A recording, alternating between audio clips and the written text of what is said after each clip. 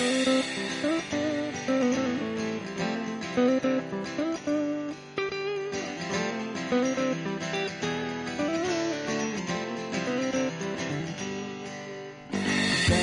the world who's returning. What's up, guys? Welcome to another episode of Counterculture Catch-Up.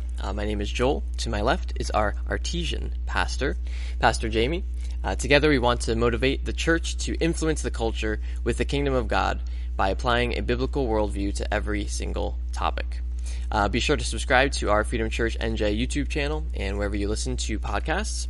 Leave a comment on what you thought, what you liked, didn't like, or if you have a topic that you'd like to address. Be sure to hit the like button or hit the dislike button twice.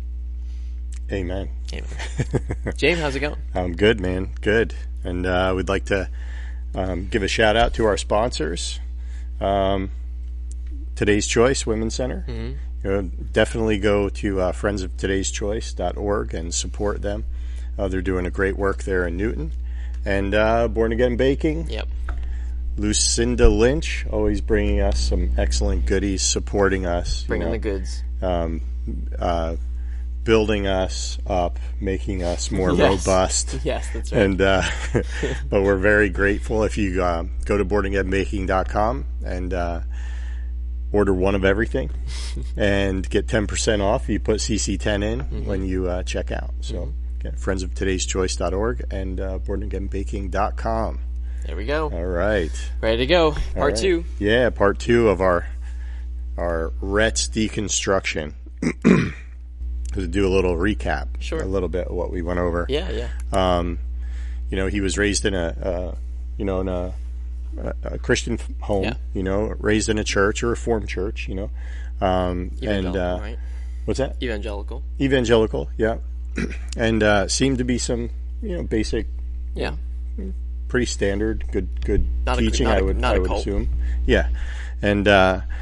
But as he was growing, he started to he had some questions had to do with the veracity of the scripture, evolution. As he started, very inquisitive and liked science, so he was looking into that and asking questions about that, and then over the course of time, he's looking at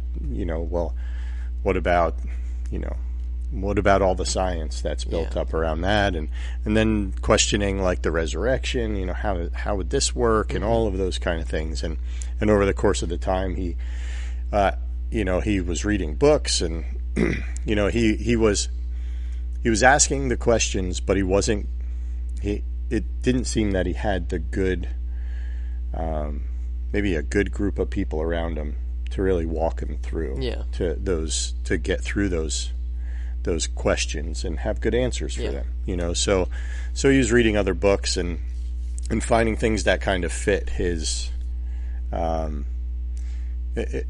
fit kind of where he was going, because it seems like he was already established in that I have questions and I'm struggling with my faith a bit, even though he was totally into church, he was very involved, but he was still on the inside questioning these things, and then found some things that seemed to answer that, and kind of directed him away from whether the scripture is real, and science kind of, became where he was landing,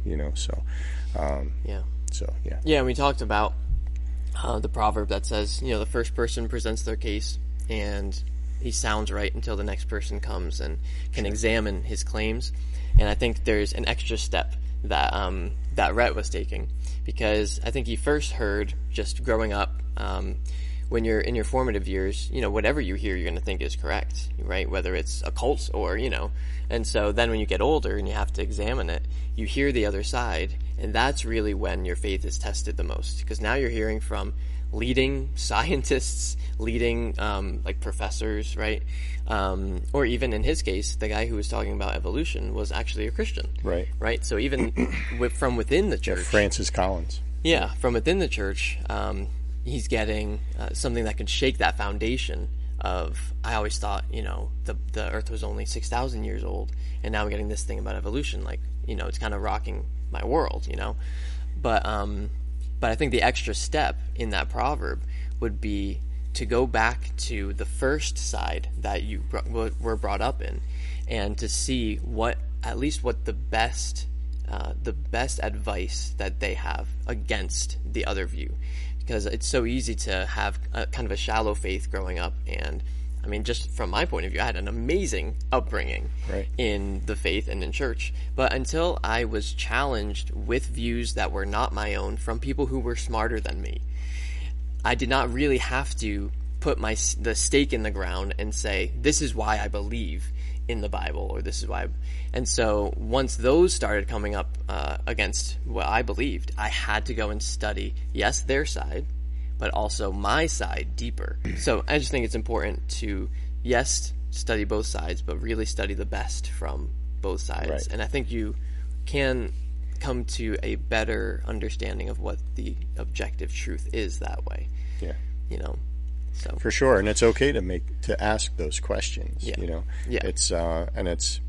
It's really good, because if you're asking good questions and you're willing to put the time in, then you're really going to be able to find a solid foundation for you to build your worldview on, you know. And so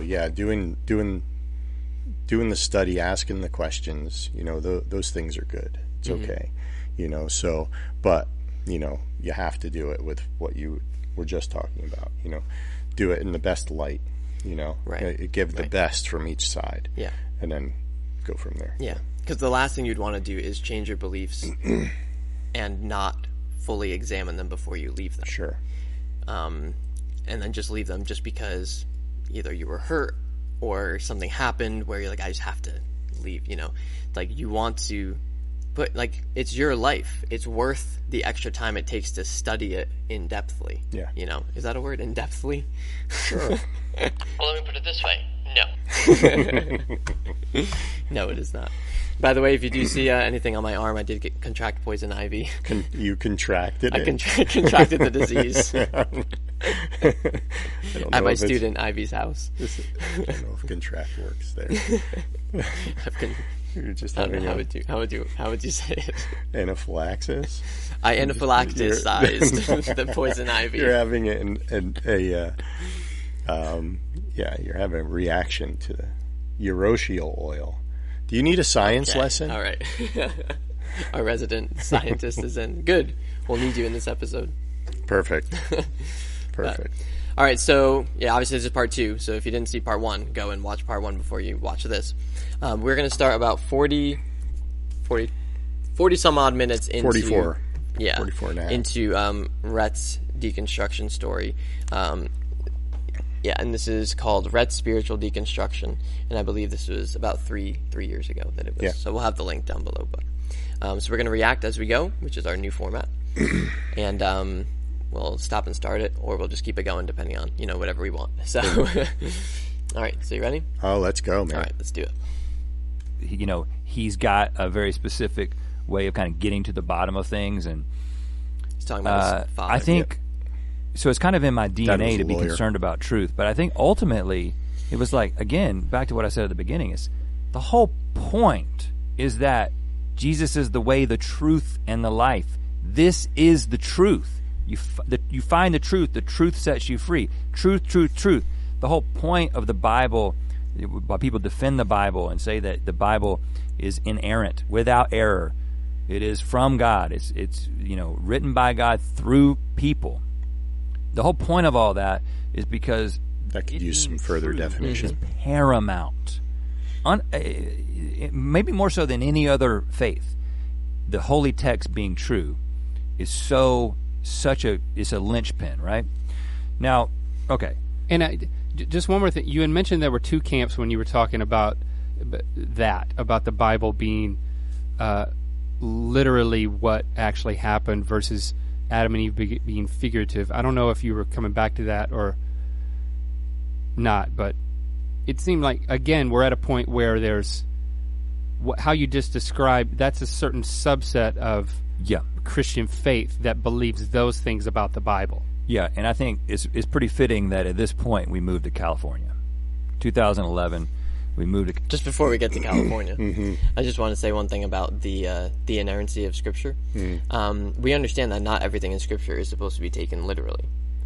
And so it's supposed to be taken literally in the context and the genre in which it was written. We talk about this a lot on our show because that is one of the ways that people misinterpret Scripture the most, is they don't understand or put proper categories on the book of Scripture or the type of writing that it is.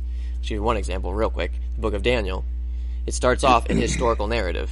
Hey, this is Daniel and his friends. They get thrown into a fiery furnace.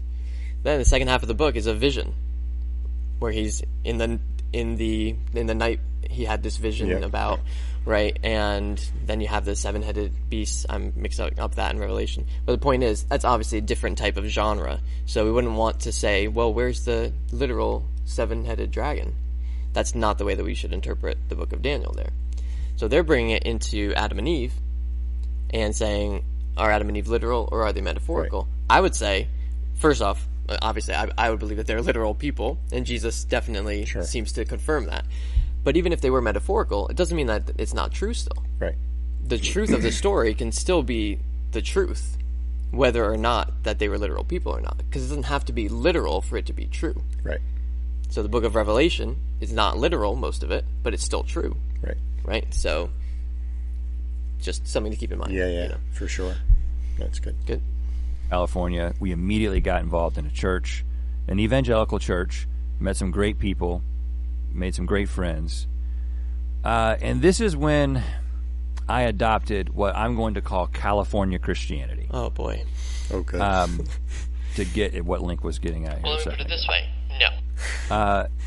In LA, even within the evangelical church, I think there is this sort of, because you're in this incredibly diverse place with so many different perspectives, you really can't maintain a Christian faith in a place like this without at least some sort of realization that there's a lot of gray. Are there Christians in California? It all figured out.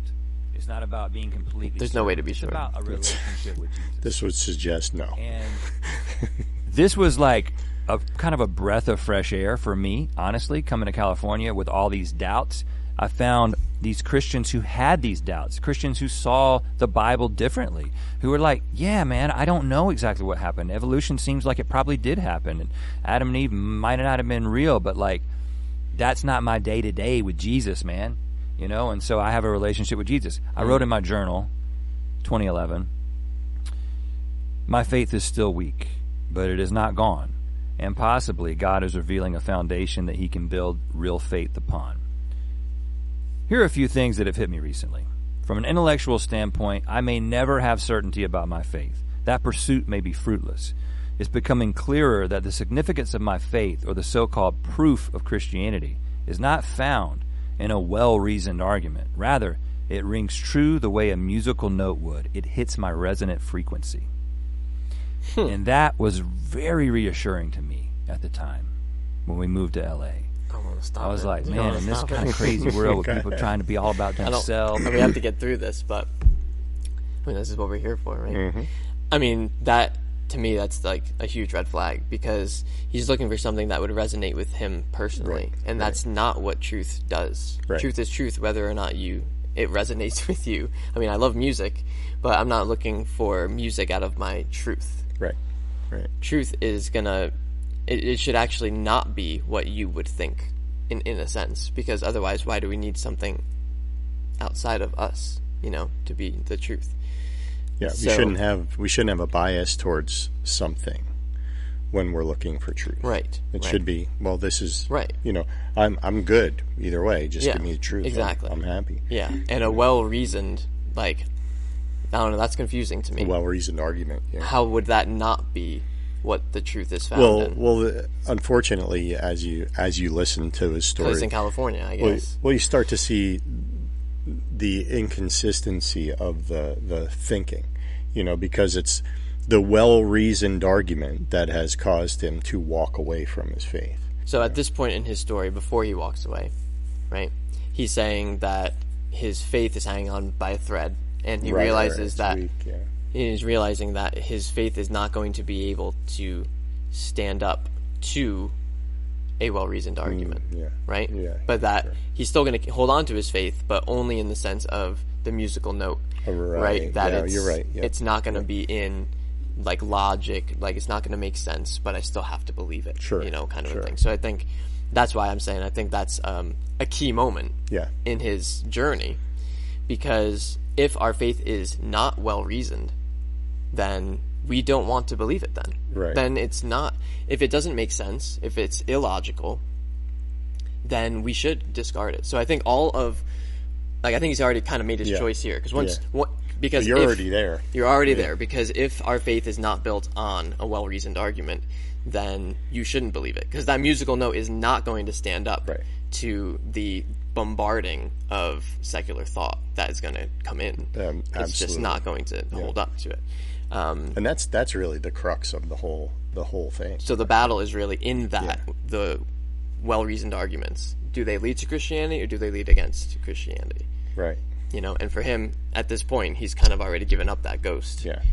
He's like, there is no well-reasoned argument for it. There's no argument, So, but that's where I want to get to. I want to know what are those arguments, because the things that we studied in part 1 were definitely not strong enough. I mean, he was saying in that time, like, it seems plausible for evolution and stuff. Like, it wasn't that clear that it was just so obvious, Well, it's obviously true, but it might be true. Right. And it seems like it might be the best. And it seems like, it's like, well, which one is it? Yeah. Pick one.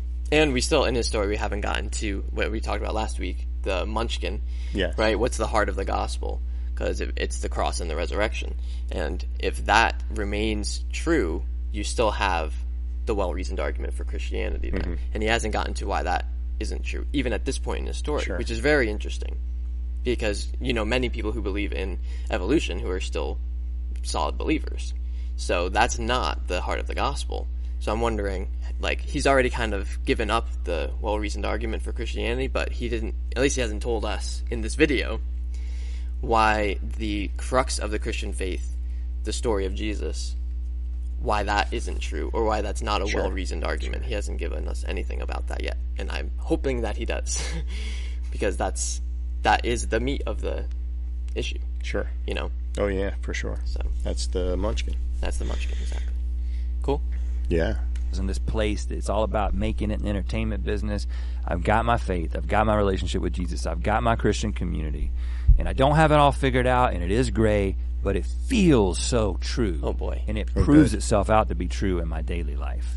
Yeah, he's done. I tried living like this. Your feelings are not strong enough to hold truth together. The music did not continue to resonate in your bosom. Basically, the foundation of my faith ultimately was still the Bible, even if I had sort of a more liberal view or more gray view of what the Bible might mean and represent.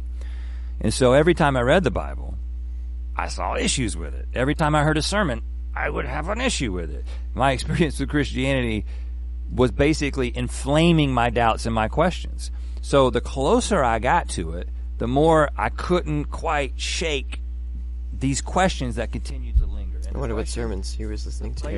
Maybe he could have asked the pastor about it. Yeah.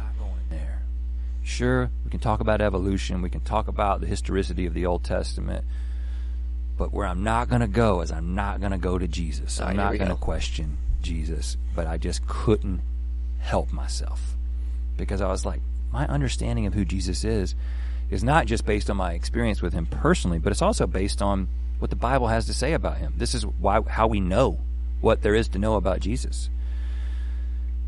And again, when I looked into this, my world was rocked in a very big way. I'm not going to give sufficient detail here. The stone rolled away. Lots of people have gone and done this who are smarter and more educated than me. But basically, there are just as many views on this as there are people who study it. But essentially, I had lived my whole life being sure that the Gospels were historically reliable, almost taking it for granted. I mean, I'd read Josh McDowell's evidence that demands a verdict, and Josh McDowell's new evidence that demands a verdict. I had read Lee Strobel's Case for Christ. I could spit these arguments back out to you on an airplane and make you think that, whoa, I should be a Christian. Why on an airplane, by the way? Because when you're an evangelical Christian and you sit next to a stranger, this may be the only opportunity you ever have to share the life-changing message of Jesus with them. There were lots of conversations that involved airplane evangelism because it was just like his captive audience. Yeah. It's like, you're going to go this whole flight and not say anything? Right. What if it crashes? But I took a second to go one layer deeper and to look at the answers to the Christian answers that I had been given all my life. And that was when I realized that this Jesus thing was very, very messy from a historical standpoint. There's a few books that do a good job of outlining some of this stuff. One of them is Jesus Interrupted by Bart Ehrman, who's a professor of New Testament at UNC, who incidentally, Jesse was in his class, and she used to come home every single day, and then we would come up with ways to go back to argue against him, ironically. Me and you are actually involved in a Campus Crusade initiative on the campus of UNC to kind of combat what he was doing because he was having so much influence on the students. So I understood Bart Ehrman had been the enemy for so long, but what I started to realize is that he had a very similar story, and I thought that he dealt with the subject matter in an honest and even-handed way. There's also a book called The Historical Jesus, 5 Views, which kind of runs the spectrum, runs the gamut on how you can see this. But basically what I just saw is that there's so many people coming at this with an intention to uncover the truth, to find the truth, and they're coming to these wildly different conclusions. This isn't like science. You know, somebody does a scientific experiment in 1985 in China, and then somebody does the same scientific experiment in 2019 in California. If everything is controlled, they're going to come to the same conclusion. That's not how history works, and it makes it very difficult evolution to come works, to definitive conclusions about things. But essentially, in the end, by far, to me personally, the most compelling and seemingly reasonable view was that the Gospels appear to be a mix of religious propaganda as well as actual history. So there's definitely some history in there. I think Jesus was a real person, so does Bart Ehrman. But I don't think that as he is presented there is completely reliable. That's what I was thinking at the time. So what did you believe about Jesus? You reached a conclusion about the person of Jesus at that time when you were researching that. I had a picture of Jesus that was the picture that I had always had of this person who did these miracles and died on the cross and rose again and died for my sins and was God in the flesh. All the things that were important to believe about him. But I had doubts about those things being true, but I didn't have another picture of Jesus. There was no other picture of Jesus. So you read all these books, you did all this research about Jesus, but your conclusion was not really a conclusion at that point. Oh yeah, I was still in process. And so this was incredibly unsettling, right? This was way more unsettling than anything that had happened so far. Because this was Jesus. This was the core of everything. This is who my relationship was with, and all of a sudden, I've got very serious doubts about. Do I really have a relationship with this person who doesn't exist? I think that That's the anyone problem. that you would have conversations with, and you did initiate with not only Jesse, but with me, and with other people that you confided in over this decade of going through this. If you were talking to someone who was still very much committed to their faith, it was like much more solid, I think the response, maybe it's not spoken, is, well, yeah, as long as you hold on to Jesus and you know, it's like that, you can't let go of that. You can let go of everything else, but you can't really let go of what you believe about Jesus raising from the dead and paying the penalty for your sins instead of you. Well, you can't be a Christian if you don't believe that. What you already did and came back is the belief. So it's No, it's not. You can let other stuff go that's and not a maybe belief. not panic. And again, I'll share my perspective on interacting with you more next week. But that Jesus went to hell, so we don't have to. Yeah, I missed the hell part. Yeah. Yeah. Well, let me put it this way. No. He went to Hades, which Yes. is different than hell. Because how can hell be thrown into the lake of fire? Right. If it is a lake of fire. Yeah. No, he went to Hades, and he was with the thief on the cross in paradise. So, anyway. That doesn't necessarily say much, but at times that was part it's of a it. thing. It's actually a comment. Yeah, because what you believe about Jesus is paramount, but what you believe about Jesus is still based on what is presented in the Bible. If not, where else are you getting it? I mean, some people might be like, well, I'm getting it directly from God.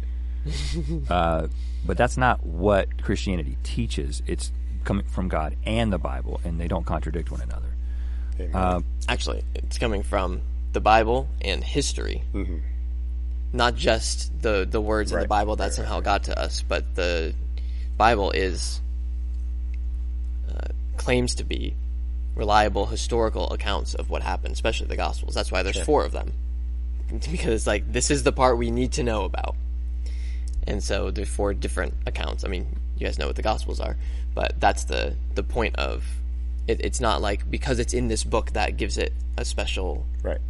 I mean, we do believe obviously the Bible is inspired, but even if it wasn't like an inspired book, it would still give potentially historically accurate accounts of what actually happened in history. So it's not a direct revelation from God. I mean, the Bible is, but I mean our belief of what happened 2,000 years ago in Nazareth is not coming to us from direct revelation from God. It's based in history, and if it's not, then we shouldn't believe it. And if it is, then we should believe it.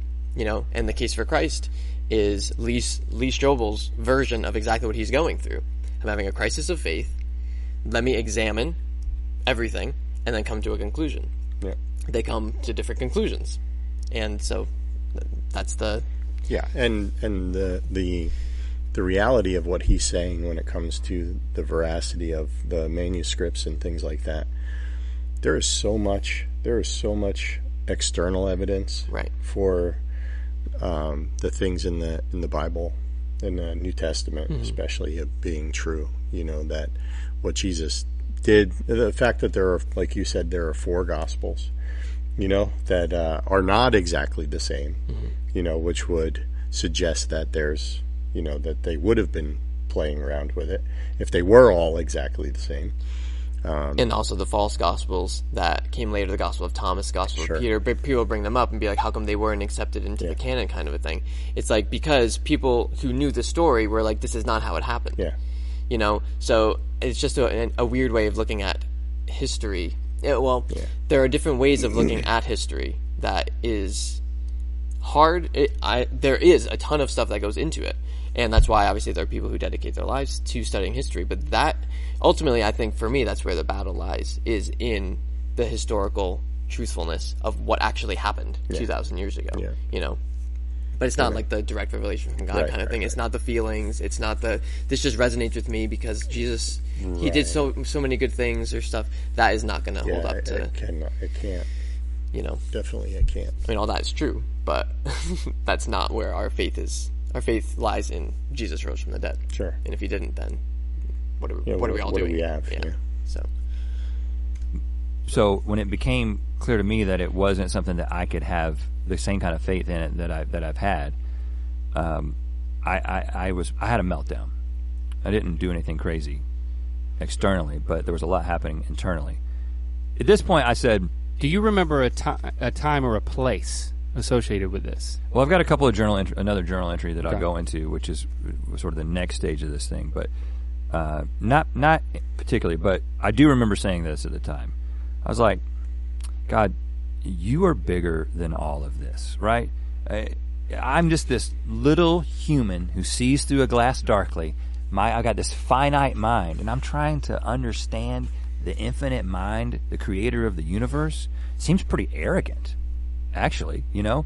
And I was like, is God just sitting there watching me do all this research, and eventually he's gonna give me some satisfying answer, and then all of a sudden I'm gonna have faith? That doesn't seem like a relationship. That's not how you conduct a relationship. I don't make my wife fit a certain criteria. I don't ask her a bunch of questions about her past in order for her to qualify to be, you know what I'm saying? It's like I experienced relationship with her on a personal level, and I just felt like I was just completely in my mind, and I made this whole thing like scientific and intellectual. And also, it seemed like I was being arrogant because I was waiting for God to fit my expectations. I was creating God in my own image as opposed to God creating me in his image. I had flipped the script on God and was waiting for him to like be my little trick pony that does all the things that I want him to do in order for me to believe in him. There's a verse that kind of gets into which this. was answers, basically. Isaiah 55 says, "For my thoughts are not your thoughts, Classic. neither are your ways my ways, declares the God Lord. is everything you can explain. As the heavens are higher than the earth, so are my ways higher than your ways, and my thoughts than your thoughts." Yes. So God's saying, I'm bigger than you. right. There's certain things you just can't get, dude. Yeah, and at this point I was That's like, not okay, really what that you know verse what? means. I think this is probably where faith comes in. You know, it makes sense to me that this might be where faith comes in because I am sitting here trying to prove this stuff out, but shouldn't I just have faith first, and then maybe these answers will be given to me by God? Isn't this what faith is all about? I mean, the whole point is it's evidence of things not seen, right? And so your next step was, there's no way for me to know, but I'm going to try a different route, which is maybe faith needs to come first. Yeah. And then we'll open up, maybe that'll lead to something. Yeah, I can believe in the Jesus that I believe in because that's what the Bible says. I can believe in the biblical Jesus, even though I have reasons that from a historical perspective to doubt that. I can still believe in it and overcome that. What? And this... I don't think you can. I think... How can you separate Right. the story of Jesus from the historic Jesus, like the Jesus that actually lived? Yeah. What are you believing at that point? Yeah, then? just a story of That didn't somebody who happen? didn't. Yeah, that didn't happen, and it's just a fairy tale at that point. What are you believing in, though? Don't ask me. Yeah. Well, there's a lot of misinterpretation of Scripture actually going on in pretty much all of those passages. Because my thoughts are not your thoughts doesn't mean that, we just can't understand this stuff in the Bible. It's saying, I have a better plan that you might not understand in the time. But it's not talking about understanding the truth it's not talking about the truth of the Bible. It's talking about when you are trusting God, sometimes you can't see his bigger plan throughout all of it. So that's one problem. And another thing is that when we get to the New Testament, the story of Jesus is not my thoughts are higher than your thoughts. The story of Jesus is what our hands have touched and our eyes have seen. That is what we are. This is eyewitness. This is reality. Testimony. Yeah. This is Thomas going from somebody who doubts because he couldn't see to then feeling the holes in Jesus' hands and being like, okay, there's no way I can deny this anymore. And then Jesus saying, yes, there is an element of blessed are you who have not seen and yet have believed. So there is an element of faith to that, but our faith, I think this is the reason that Christianity has only grown since that day, is because it is based on something that happened. And I don't think you can have a good answer as to why Christianity would have grown to where it is today unless there's something there. Yeah. Or you would have to do a lot of work to explain how something that didn't actually happen was able to grow the way that it did. Yeah. Well, the reality of the Christian faith is just evident throughout the culture where it's been the foundation of that culture, because it brings prosperity, it brings freedom, it brings peace, it brings like all of these things, and so you don't have those without the foundation of Christianity. Not really, and so so there's definitely an argument to be made for that being like there is absolutely something real here, right? But I was just looking up Isaiah 55 just to look at what's around that bit that he had read. So start with verse 6, if I may. Yeah, please. Seek the Lord while he may be found. Call upon him while he is near. Let the wicked forsake his way, and the unrighteous man his thoughts. Let him return to the Lord, that he may have compassion on him, and to our God, for he will abundantly pardon. For my thoughts are not your thoughts, neither are your ways my ways, declares the Lord. For as the heavens are higher than the earth, so are my ways higher than your ways, and my thoughts than your thoughts. For as the rain and the snow come down from heaven and do not return there, but water the earth, making it bring forth and sprout, giving seed to the sower and bread to the eater, so shall my word be that goes out from my mouth. It shall not return to me empty, but it shall accomplish that which I purpose, and shall succeed in the thing for which I sent it. So it's very much based on that God's plan. You may not see God's plan. And prior to that, he's talking, and he's saying to Israel, incline your ear and come to me. Hear that your soul may live, and I will make with you an everlasting covenant. And then he goes in verse 5, behold, you shall call a nation that you do not know, and a nation that did not know you shall run to you, because of the Lord your God. And it's like saying, like, you don't understand these things, but understand I have a plan that's bigger than your understanding. It's not that we just can't understand God. Yeah. It's like there must not be any historical accuracy in the Bible because we just don't understand.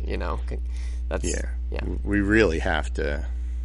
We have to do, and it takes a lot of work, but we have to really dig into these kind of things.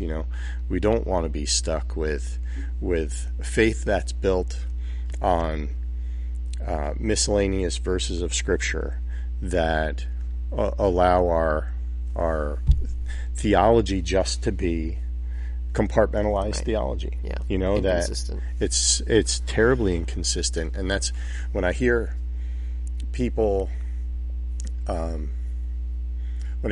say that theology isn't important, which I've heard. And some people, I understand what they're saying. Some people, it's not the same thing as what the people that I understand what they're saying is.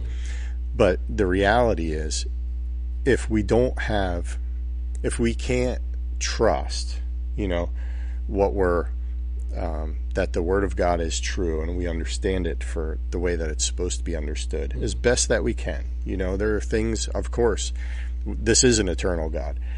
Are we going to understand everything about him? No. But we'll be like him when we see him. Well, there are certain things that God says you have to know. Right. Otherwise, you cannot be saved. Oh, sure. Oh, absolutely. And so that's why. And those are the key things. But I think that we can start with that foundation, but then we have to build. We have to be willing to put the work in.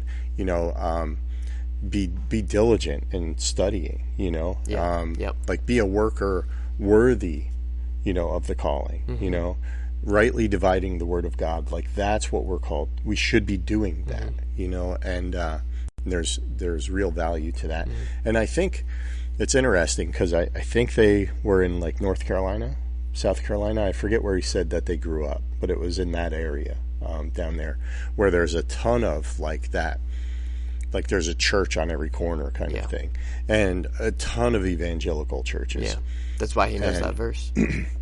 But that's the thing. Such a common verse and a common platitude, to say when you don't know something. Yeah, it becomes a platitude, and that's the unfortunate part where, we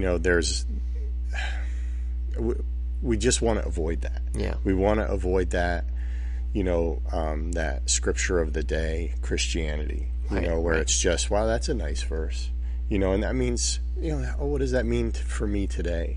Yeah. It's like, it may not mean anything for you today or ever, or maybe it does mean something. Yeah.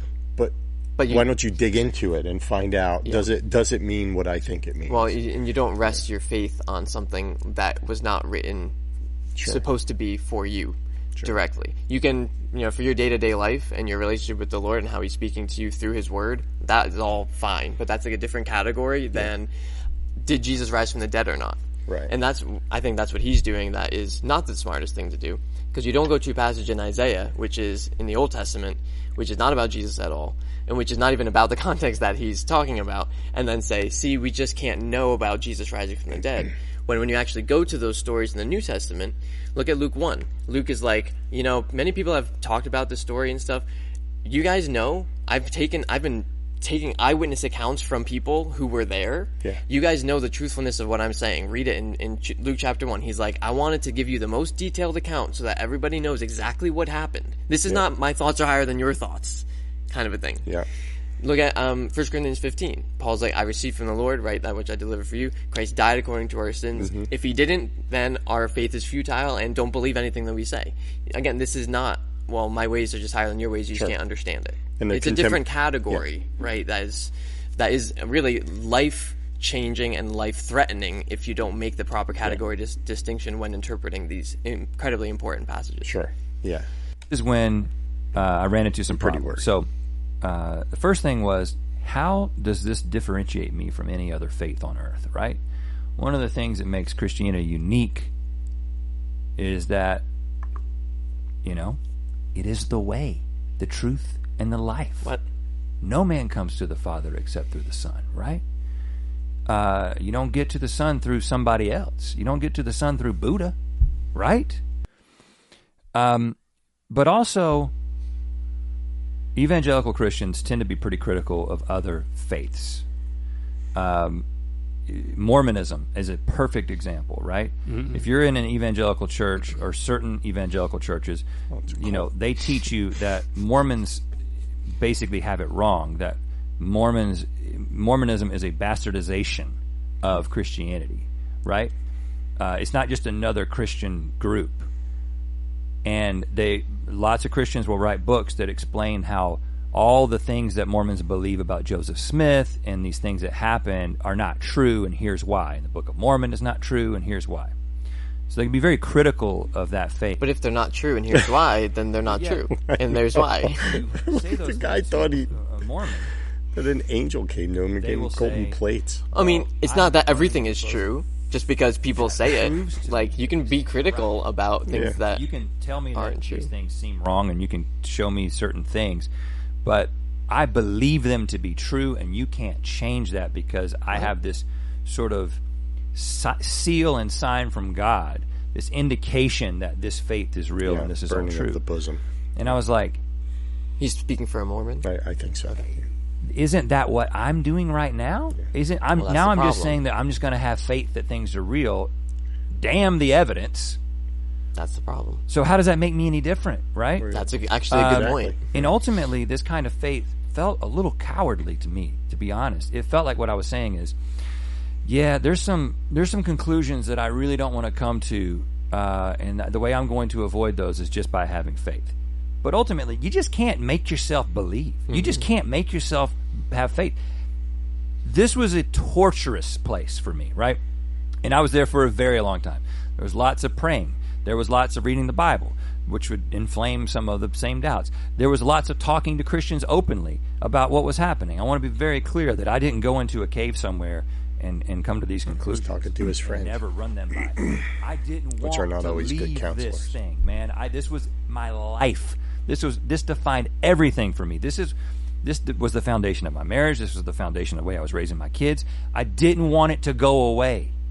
It was the orienting, purpose-driven worldview that was basically defined everything about me. But yet, I'm having this. I'm going through this process. I'm talking with people. I'm talking to my wife. She's crying.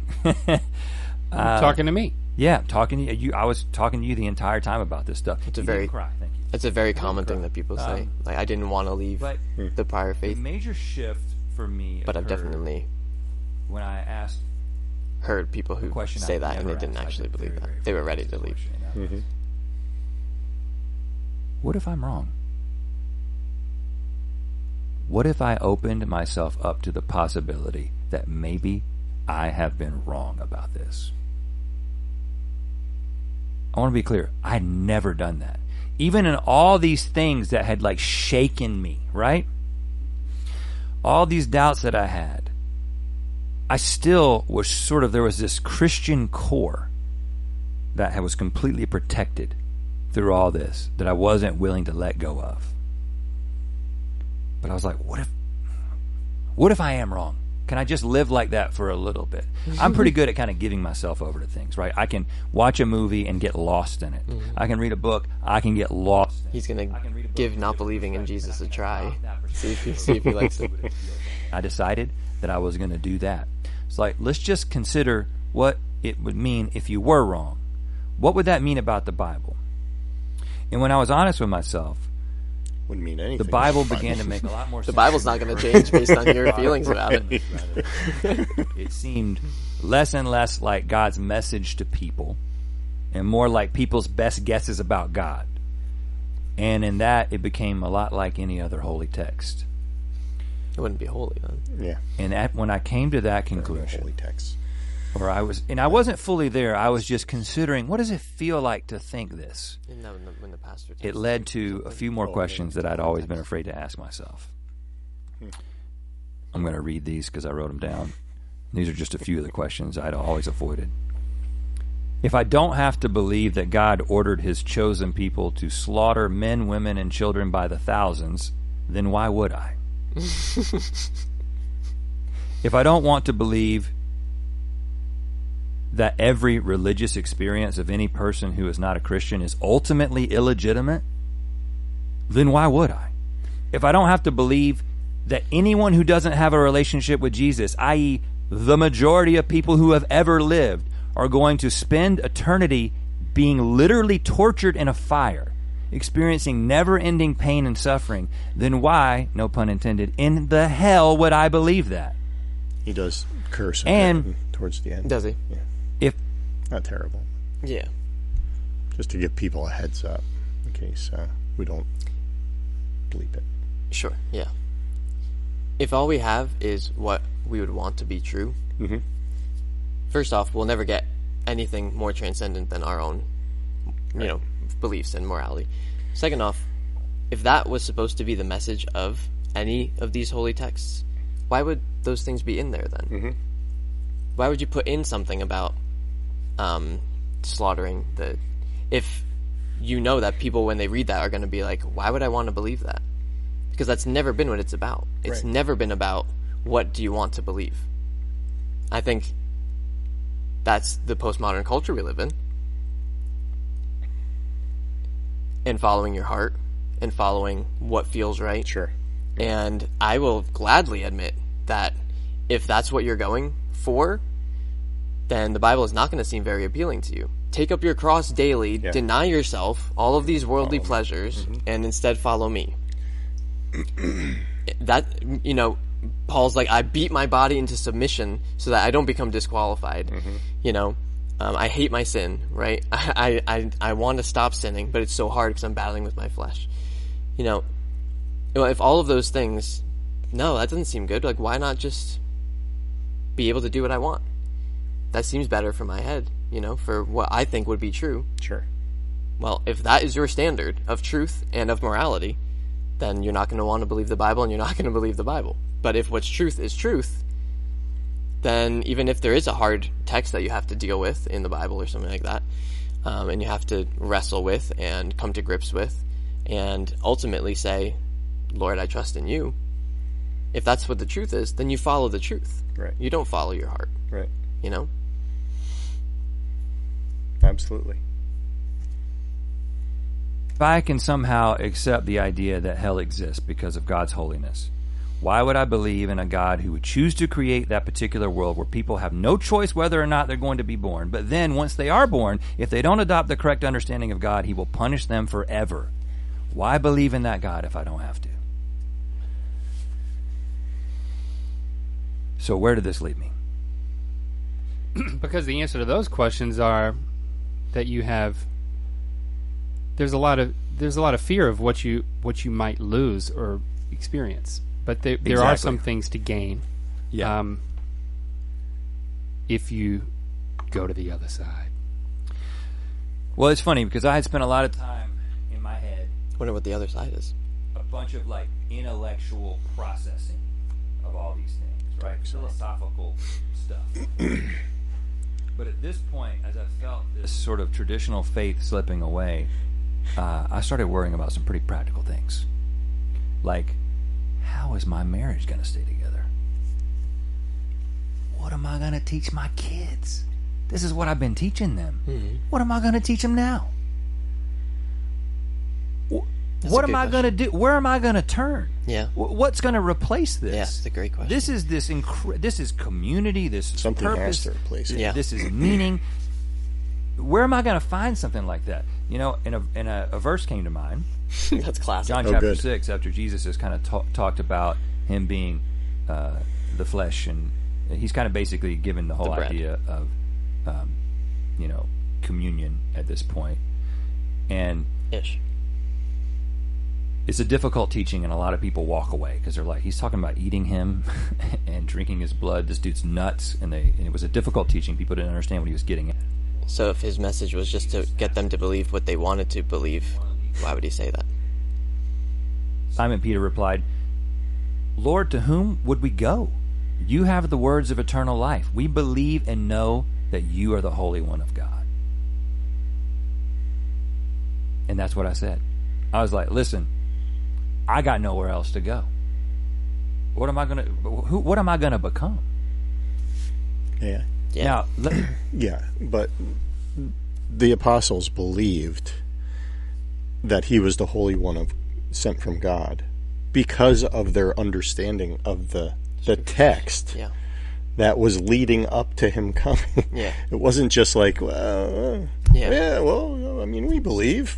Yeah. You know, it's like, had nothing to do with that. It was like they saw him. Prophesied. He saw the prophecies come to pass. They saw how he spoke with authority. That Healings. They saw the power. It wasn't based on just a whim. No. You know, it's like, well, where else can we go? You're the only one who tells us stuff that makes us feel good. You know, it's like it's silliness. Right. John 4, right before John 6, right? John 4 is the woman at the well, where he talks to the woman about everything she's ever done. Yeah. So that's one proof. John 5 is the pool of Bethsaida, I think, where he heals the lame man, and the disciples are there. They see that. So it's like, if that happened, that would elicit the response of, to whom else can we go? Because we've seen, like, you've got to be somebody special, especially because we've been waiting for the Messiah, for so long. So like you said, there's a context to John 6 to that passage. So it's not just out of, like you said, out of thin air, so. Yeah. Let me make it clear. I was in a state of panic at this point, but I was like, I can't let this go. There's too much wrapped up in this, right? But this is where being in Los Angeles did allow me to ask a different question, and let me explain that. First of all, I have no doubt that many people will probably not even listen to this story. In fact, I've seen it on Twitter. I've already seen people say, I don't want to listen to their personal stories because I don't want to hear somebody talk about leaving. Which that hurts me that you don't want to listen to the story, because I'm just trying to be honest. But he is very honest. I know a lot of people will come to the very, very easy conclusion. Guys, there's nothing surprising about this. You were Christians, and then you went to Los Angeles, and you lost your faith. It's a story. That's the most accurate thing you said. This isn't surprising. It's like, what's the big deal? This is super simple. But I'm trying to represent that this wasn't something made. This wasn't some flippant decision. This wasn't like, I want to be cool and accepted in modern culture, so I'm going to shed all this stuff. The reason why it hurts is because it's a dismissal. That assumption is a dismissal. It's an assumption of your true motives that you don't want to state, which are, hey, you just want to sow your wild oats, and you want to be cool, or you want to be able to face your friends who believe different things, or like they have different lifestyles, and in order to be successful out there, you got to make some changes. Okay? Yeah, you got to give up your beliefs. You got to make a choice, and it seems like that's the easy thing. You guys made the choice, and it's like no one's said that out loud to us, but I've seen people say it. They've typed it, maybe. I've seen it we're typed. Listening. I saw it typed after our first 2 episodes. Somebody was like, "What's the big deal?" It's clear what happened. They went to Los Angeles and they lost their faith. It happens. And I'm just trying to, first of all, hopefully, if you've listened to this point, you at least acknowledge that this was a process that was, in many ways, independent of where I was at. Did you say how long that he took before? It was like 10 years. Okay. Torturous, and it wasn't a calculated business decision. It wasn't like, I don't know. that particular accusation hurts a lot. When people say you were never a Christian, and when people say you changed because of LA, those things hurt a lot because of how untrue I know them to be. So there's an aspect, and I will get into more of this. Okay. So I think we'll come back to it, but your point for now is that there was an aspect of you changing because of LA. Yeah, and this is where LA comes into play. LA did allow me to ask a new question, and that was, why am I still doing this? And I'll be honest, I would not have asked that question if I was in North Carolina, because when you're in the Bible Belt, you're embedded in Christian culture, there are dozens of reasons why you would still be doing it. I mean, why rock the boat? Why disappoint your parents? Why disappoint your friends? Why get yourself out of this community that you have? I have been going to the same church. If you're not willing to do that since because I was of that, ninth then grade. you're already not doing it I for would the say right technically reason. your whole life, because that church came from another church that we both went to our whole life. Exactly. I've been with the same group of believers forever, and now I was leading a Bible study. I had preached sermons on Sunday. You know what I'm saying? There's all kinds of reasons not. I'd like to listen to those, actually. Why damage your reputation? See what they were because about, honestly, in the Bible Belt, Were they solid? Were they this can be fluff? As many people know, if you've left the faith in the Bible Belt, Isaiah 55 out of context. there's a lot of pressure to stick around and stay Turn in. to Revelation 20, please. But what I realize is that I've been pulling on this thread for a really long time, right? Perfect. Let's call it the sweater of faith. That's that's Ezekiel's temple. This is a McLaughlin concept. The sweater of faith. Oh, the classic. I've been pulling on this thread, and it had sort of like turned into a vest, and then a midriff, and then a halter top, and now it was a string bikini.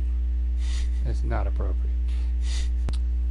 And I took it off, and I call this. What do you mean? How did you take it off? Well, I have a journal entry, thankfully. Right, that's great. Okay. From 2014. Okay?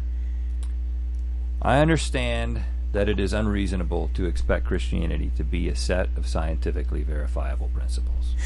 It is a faith, implying that some sort of believing without seeing is involved. And more specifically, Christianity is a relationship with Jesus. And relationships are not well defined or experienced scientifically.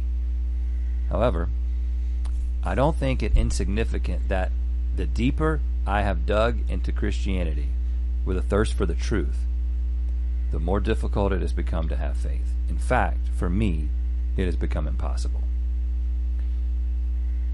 And that was kind of the record. Crazy. I wish I heard more specifics about that was why. Jumping ship, to use a better besides just giving the analogy, books of off a bikini. Bar Urban. You see, I kind of saw Christianity as this boat in a very stormy sea. Another analogy. I love analogies. Stable. There's a lot of other people on it. It's got a destination. You're going to get through this.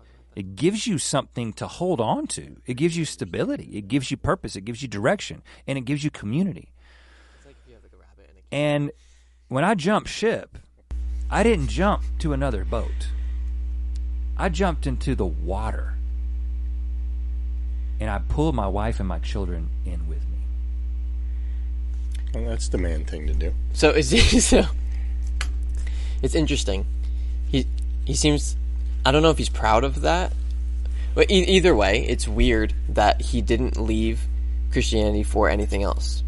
Maybe he's getting there later, but because the saying "what you win them with is what you win them to," right? Mm-hmm. Now he was won over from Christianity by quote unquote science and historical doubts. But that doesn't leave you with anything.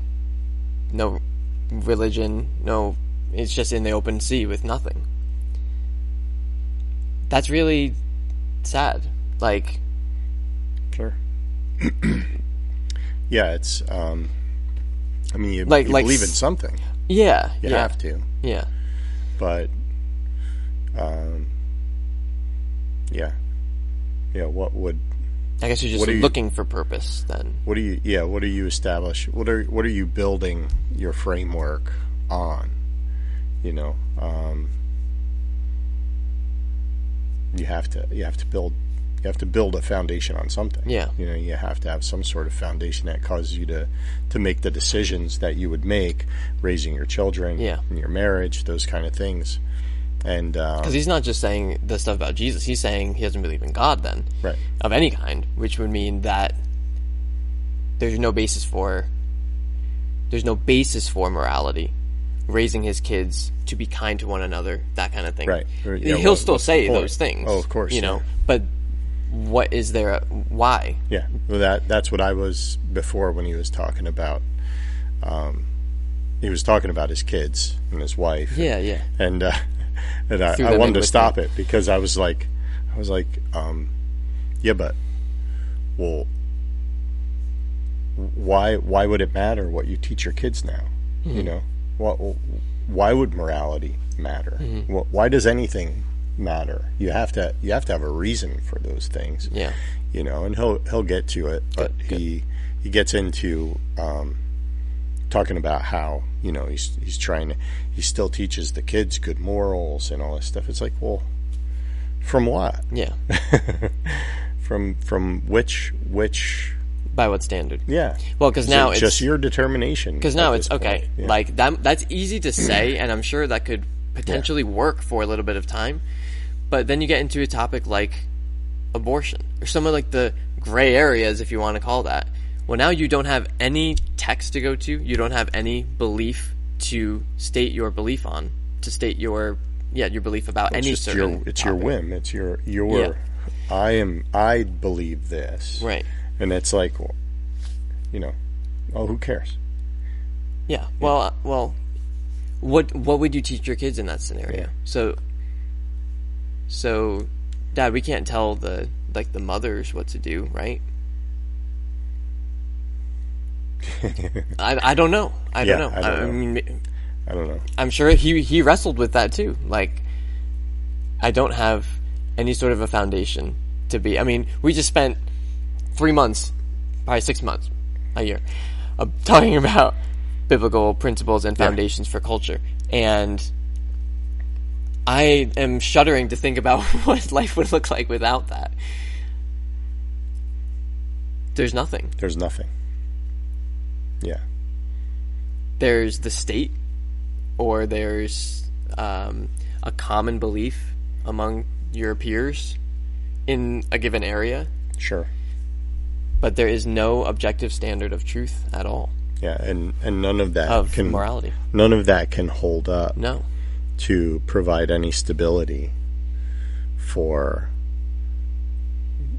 your even a small community. It can't work, you know. So that stinks. Yeah. Losing Christianity for nothing. I jumped into a sea of uncertainty. I'm yawning, sorry. Trying not to. And sleep. That's where I've lived for about 6 years.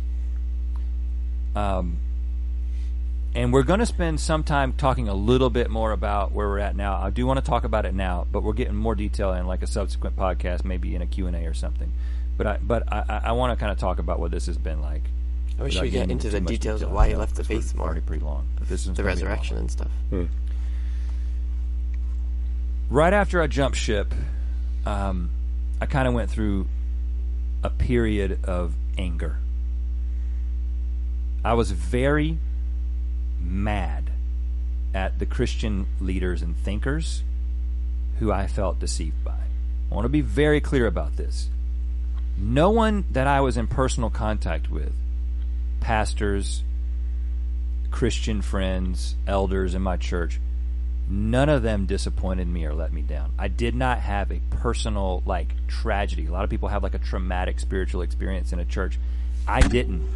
I only got good things from the church. We talked about this a while back, that, listen, I'm a straight white dude. Same. You get a lot of things handed to you, especially within the church, if you fit that profile.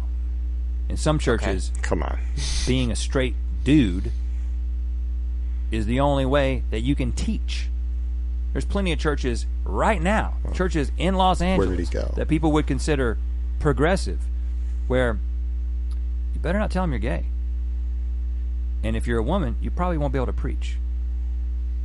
It's 2020, and this is still the case. Okay, because our authority is built on the text of Scripture. Yeah. If our authority is not on that, then sure, just go with the changing tides of whatever the world is. Sure. But if you're staking your belief system on something that is set in stone and doesn't change, like a book, like when it says, I don't permit women to teach, don't blame us for carrying that out. Blame us for being like, why do you believe that book? Yeah. Right? It's not like they still don't let women teach. It's like that book still didn't change. Right. Just because your faith changed doesn't mean right. the Bible changed. Right. So, but this would be the true for anybody who is believing anything outside of themselves. Then whatever whether it's God, Allah, whatever it is, whatever they say, you're going to follow what they say because that's who you're putting your trust in. So it's not like, well, we just must be, I don't know, not keeping up with the times or whatever. Yeah. It's like, well, yeah, because we don't have faith in our current day for a very good reason. Yep. You know. Just want to be clear about that. But for me, this had been, I got so much out of this. I was riding high. I could have ridden this train to the top, man. You know what I'm saying? No, I don't. But, and nobody disappointed me personally, but I was angry at the thinkers. I was angry at the people who had written the book saying that evolution didn't have any evidence. I was angry at the people who had written systematic. What kind of evolution and what kind of evidence? Which is all pretty simple. And I the pendulum swung for a time into atheism. I was like, this is all bullshit, and I'm going to be the enemy of this stuff. I'm going to be an anti-evangelist. That's what I was thinking at the time. Of course, we're still very private about all this, so it wasn't like I said this to anybody publicly. I'm sorry. I don't think that he would have enough reasons for leaving the faith to be able to accurately and cohesively argue against a strong-minded Christian. Oh, sure. About their faith. So I don't think that he would do a good job as an atheist, trying to convince a Christian who is firm in their beliefs why Christianity is not true. Yeah. Because the only thing that he's come up with is it doesn't seem reasonable. Some of the history is a little bit shoddy, and evolution is true.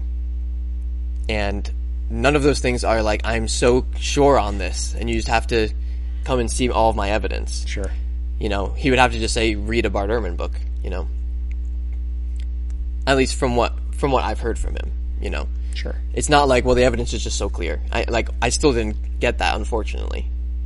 I mean, I've read some of Bart Ehrman's stuff, or at least I've heard him in debate, so I know where his arguments are. But even he is not like, I'm so settled on this stuff. All he's trying to do is to get people to think more deeply about what they've heard. Sure. He's not like, and this is why atheism is true. That's not where Bart Ehrman goes. So that would be a tough sell for him to do that, you know. He didn't stay there in atheism. Him? Yeah. Yeah, I know. Yeah. But I'm just saying, but he was saying that that's where he was going to go. But that would not have been a smart life choice for him. Work out well. Anger actually subsided rather quickly. It's interesting. I kind of had my moment of anger in atheism. And then that was replaced with kind of an openness and a curiosity. You know, it's interesting how liberating this one aspect has been. I think the biggest change that has happened to me in my life is that I've lost my appetite for certainty, specifically certainty about things I don't think you can be certain about. I think Christianity, my struggle with Christianity, for me, a big part of it was I had to keep aligning my thoughts and being certain and kind of redriving my faith and why this was reasonable and being sure about this and knowing exactly what was going to happen when I die and all this stuff. But when I was like, I don't think I can be certain about these things, it's like when a person, I've heard this happens, I haven't done it yet, when you stop eating meat, you lose your appetite for meat, a lot of people say. I stopped being certain about things, I lost my appetite to be certain. I didn't wake up with a sense of panic. I thought there would be panic. I thought there would be chaos. Especially for someone who that's how you lived your life. And I thought there would be fear. You were so attached to it. Right. But it's been the most liberating thing. This is a crass example, but you can believe that gravity doesn't exist, but you're still going to hit the ground when you fall. So just because you believe that something changed, it doesn't change whether or not that thing is true or not. Right. You know? Yeah. Yeah, belief is utterly Irrelevant. important, but utterly irrelevant at the same time. As to the truth or not. It's like, it doesn't matter what you believe. Yeah. If you're not believing truth. Well, if you, for lack of a better term, if you choose the wrong belief, sure, then you can believe it with all your heart, and it can be extremely liberating, and you can have a ton of fun, I'm sure, in the world. But if it's not true, then you're still gonna be wrong. Yeah, it's the truth is the truth, whether or not your facts don't care about your feelings. Yeah, your right, belief doesn't determine what's real. Yeah, it doesn't. So yeah, until you get into eat, drink, and be merry, for tomorrow we die. Yeah. If that's all there is, but that's not what the one who rose from the dead said. So that's why we believe Jesus about everything he says, even on hell, right, and even on eternal judgment and heaven and the afterlife and all those things. We believe in them because the guy who prophesied he's going to die and rise again actually did. If he didn't, then sure. And that's why it all comes back to that still, for me, Sure. And I think for the Christian faith, for 2,000 years, that's what it's been about, Happened in my adult life. I'm not kidding. I'm not trying to paint that. Listen, it's not like I'm about to give you some philosophy that I live according to now that gives me community, purpose, and meaning. I don't have that. Okay. I think there's a giant sort of shift that's happening culturally, and I think that we may be arriving at that sometime, but it doesn't exist right now for me. But what you ain't getting it from the culture. Is an openness. Is this curiosity? Listen, I still think that belief in God is very reasonable.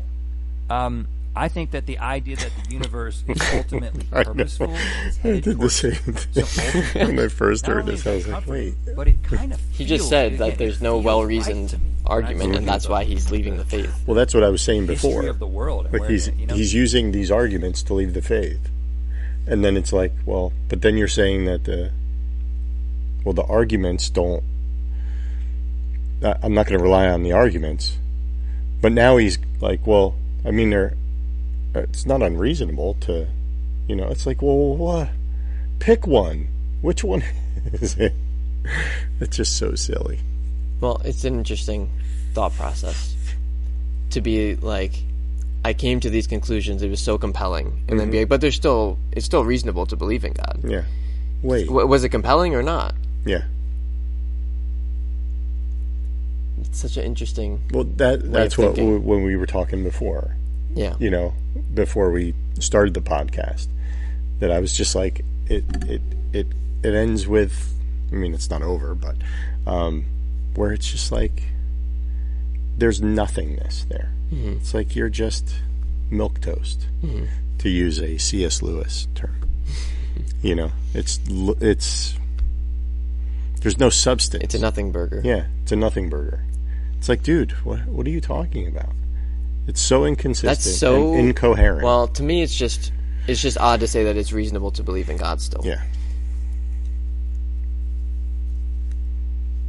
But maybe I have not been inundated with postmodernism. I don't know, or it's just a way of him saying that the people that he knows that still believe in God, he doesn't want to. Maybe. I'd want to know, what are his arguments for a reasonable belief in God? Yeah. Then. Yeah, that's good. That's a good point. Yeah. We'll have to reach out. Yeah. Now I'm all mixed up.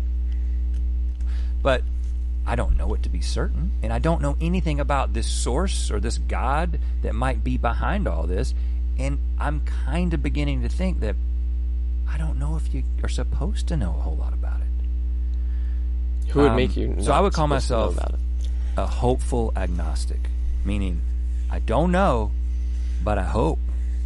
I hope there's something. Yay. Why? The question that I've gotten from some people who... What if that something is going to send you... What do you think? I was hoping to meet you. I don't know. Yeah. I'm reasonably certain that you don't burn in hell because you were intellectually curious and honest, to put it bluntly. But honestly, I'm more interested now in what happens while I live. It's not so much what happens after you die, but what happens while you're alive. Were you going to beat me to it? I was gonna Pause it, yeah. I mean, the burn in hell, I don't want to say straw man, but like caricature, I guess, of, tortured in hell kind of a thing. It's like, that's where we all should go, because we all know that we have a sin problem. And I think that's something that in this life, even non-believers understand. I think that's why there's been all of religions for the course of human history, because they realize, what do we do? Somehow we're broken. We are not perfect. But what Jesus says about gain the whole world, but lose your soul. Mm-hmm. What can you give in exchange for your soul? Right. And again, this is why Christianity has to always be about Jesus' words. If your hand calls you to sin, cut it off. Why? Better that you go to eternal life maimed than your whole body being thrown to hell. Because it just seems like, how could a loving God kind of a thing? Then again, you're just not dealing with it. It doesn't really matter about why he said it or stuff like that. It's just, what is the truth? Yeah. And Jesus is warning us that is the truth of what's coming. And so that has to be the main thing, that either you believe in that or you don't. So it's not like, how can these Christians believe in hell? Well, we can believe in hell, again, because of what? That is a reality, whether or not we believe in it or not. Right? And if it's a reality, then that's the most important thing that we can escape from. And if it's not a reality, we wouldn't believe in it. So when he was saying that he's now more concerned about this life, I think that that's actually a good point for us to get a hold of too, as Christians, to realize that we can have that kind of like looking ahead. Now it's always good to look ahead and to see from a distance, okay, this is where my hope is. But we can get so caught up in where our hope is that we don't do anything here. Mm-hmm. And so we have to get back to realizing that we have, I would say, and this isn't civic in a sense of like, the United States or something like that, but a civic duty in Christ's kingdom. Like, we have a duty here, mm-hmm. and we can't get so caught up in the future, mm-hmm. That we do nothing, that, and like, just waiting, like, I can't wait to just be, with Jesus. It's like, well, that's great, that's a good thing, but he wants you to do something here. Mm-hmm. And so I think that is definitely a point that we really do have to get a hold of as believers, is that our life, like, we are on this earth for a purpose. And it's not just that, well, we're born and, well, I'm saved, so therefore God loves me and I am on my way to heaven. Mm-hmm. It's like you're missing a whole big part of the story there. Yeah. And but unfortunately, I think that is a common mm-hmm. kind of viewpoint. Mm-hmm. It's like, I think it's where his world we just live, grew up into. Yeah, we live as our our Christian walk out, kind of like, this is my Christianity, my personal savior, my this, my that. Mm-hmm. This is my responsibility to take care of my family. And it's like, well, how about his kingdom? How about his desire for us to do what we're supposed to do here, and because it's that doing those things that are your responsibility are important, of course, but we have a responsibility to him to do his work also. It's not just the stuff that we personally are responsible for, as a family person or whatever, so. Just practically working, practically and biblically, what Paul says. He's like, I'd rather go and be with Christ because that's far better. But it's way better for you if I remain here to be with you. And so it's like, where are you most needed? Mm-hmm. If you're most needed here, then do everything you can here, because to live is Christ. Yeah. So my life is completely for Christ, so there's no problem there. And then to die is gain, because then I'll literally be with Christ. Yeah. So either way, it's good, but they're both valuable, right? Absolutely. Yeah. So Yeah. Go for it. Getting there. And I'm trying to answer that question, but it's one of the reasons I'm in therapy. It's honestly one of the reasons that I get up every morning and do 20 minutes of back exercises. Honestly. It's one of the reasons that I think more about what I eat. Why? Because the only thing I know that I've got Link's is playing tic-tac-toe with himself. You know? But the other thing that has kind of happened, because people ask me about, your marriage, your kids. We'll get into this in more detail. But Jessie has her own story. There's been a lot of crying. But she's in a similar place now. She deconstructed also. This process, because we were this whole process ruins a lot of marriages. I've seen it a lot. Because sometimes people are like, I can't go there. I'm not going there. It's over. This was the whole foundation. I mean, yeah, we made vows. If you read, we wrote our own vows for our wedding, and they were very much about Jesus. But now it's kind of like our marriage has hit a second wind, where it's not so much about a structure that we both sort of assent to that tells us what our marriage should be like, but it's like, hey, it's pretty cool that I get to go through life with you. I love you. And that has actually been a pretty good thing to concentrate on. You can still concentrate on that. Well, I was just thinking that. I think like all these things are just like, for me, not mutually exclusive. Can't do it as a Christian. Like Love your wives as Christ. All came from the Bible and from church. What do you think? I actually, because none of that went away. You know what I'm saying? Like I still have morality came from the church. I still want to be the same kind of person that I've always wanted to be. I want to be the same kind of husband. I want the best for my kids. Meaning like your morality. Yeah. Is still like you. Yeah. You don't. The moment that you jumped ship, you didn't start looking to cheat on your wife. Right. So as an example. Exactly. It wasn't like all of a sudden, and I'd always been told that. And I had many Christians who I respected said, man, if God wasn't real, I would be out doing drugs right now. Or I'd be out sleeping with whoever I want. And I'm like, I don't actually think you would. I think I would. I think you actually have an innate desire to be a pretty good person and to live a life that is good for you and the people you love. Nope. And a lot of people will not me, at least. I can't attach speak it for to a everybody. structure and an explanation. I could let the Bible Christianity. speak for everybody. But I think very few people actually find the purpose in their faith. I think they have purpose and then they bolster it with faith. That's my personal opinion. Or even another way to put it, using the marriage example. Do you think that your motive to be true to Jessie was not just out of love for her, but out of love for God? Out of respect for, so now you being true to Jessie is out of love for her. It's aligned. Yeah, and it's not a fear of God. It's a love for her, and it's a fear of, listen, there's a lot of shit that happens when you do stuff like that in your life. There are natural built-in consequences to doing the things that are traditionally... I don't think he realizes how much of that is deeply embedded and given by the Christian worldview. Well, that's the thing. Like you said, I mean, all of this is part of, really what walking in Christ is.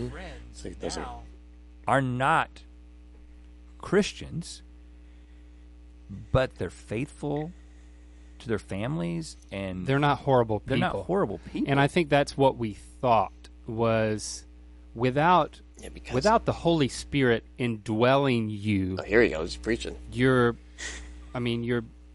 just going off the flesh, so to speak. You're going off of your own desires, and that's the only thing keeping you from being a horrible person. I think that's from a young age. I think that's what we felt. But I think the thing you... That's a particular view of people that we had in our particular, Reformed, reformed. Calvinistic Oh, there you go. Everyone is totally depraved, and anything good that is coming from anybody is either because of they're created in the image of God or they have a relationship with God. I think I want to get back to like that being a subsection and everything that you've talked about. I don't think he realizes how rare that America is in terms of its basic morality that it's had since its beginning. That's not how many cultures. I mean, we went through the Roman world, the Greek world, where there's rampant sexuality and human sacrifice and things like that. And the Christians really were the ones that were sticking out like a sore thumb because they were being kind to each other, rescuing the babies that were left to die on the doorsteps, that kind of a thing. It's easy to say, I still don't cheat on my wife, kind of a thing. Yeah. But you don't realize how much that is still borrowing from the Christian worldview, Yeah, well, definitely. Because, people are, they're definitely leaning to be just wicked. Yeah.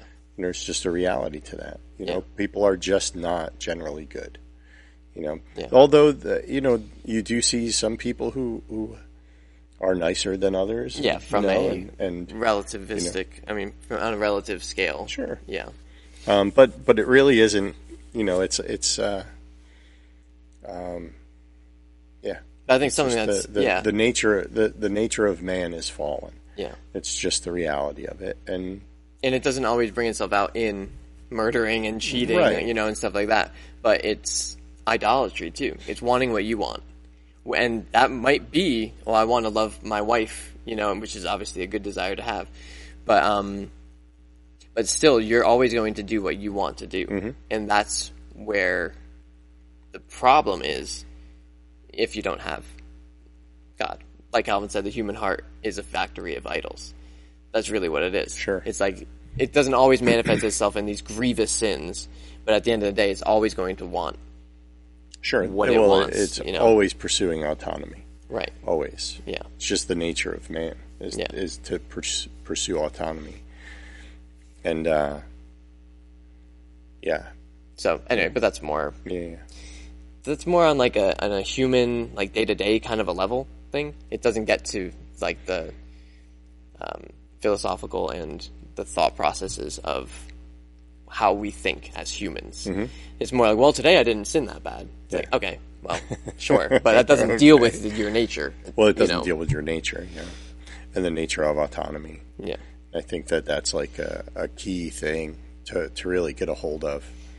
When he was talking about hell, and it's God's not going to send people to hell because they're, questioning or whatever. But it's if you're not made alive in Christ, mm-hmm. well, then you are in a nature that is in direct contrast to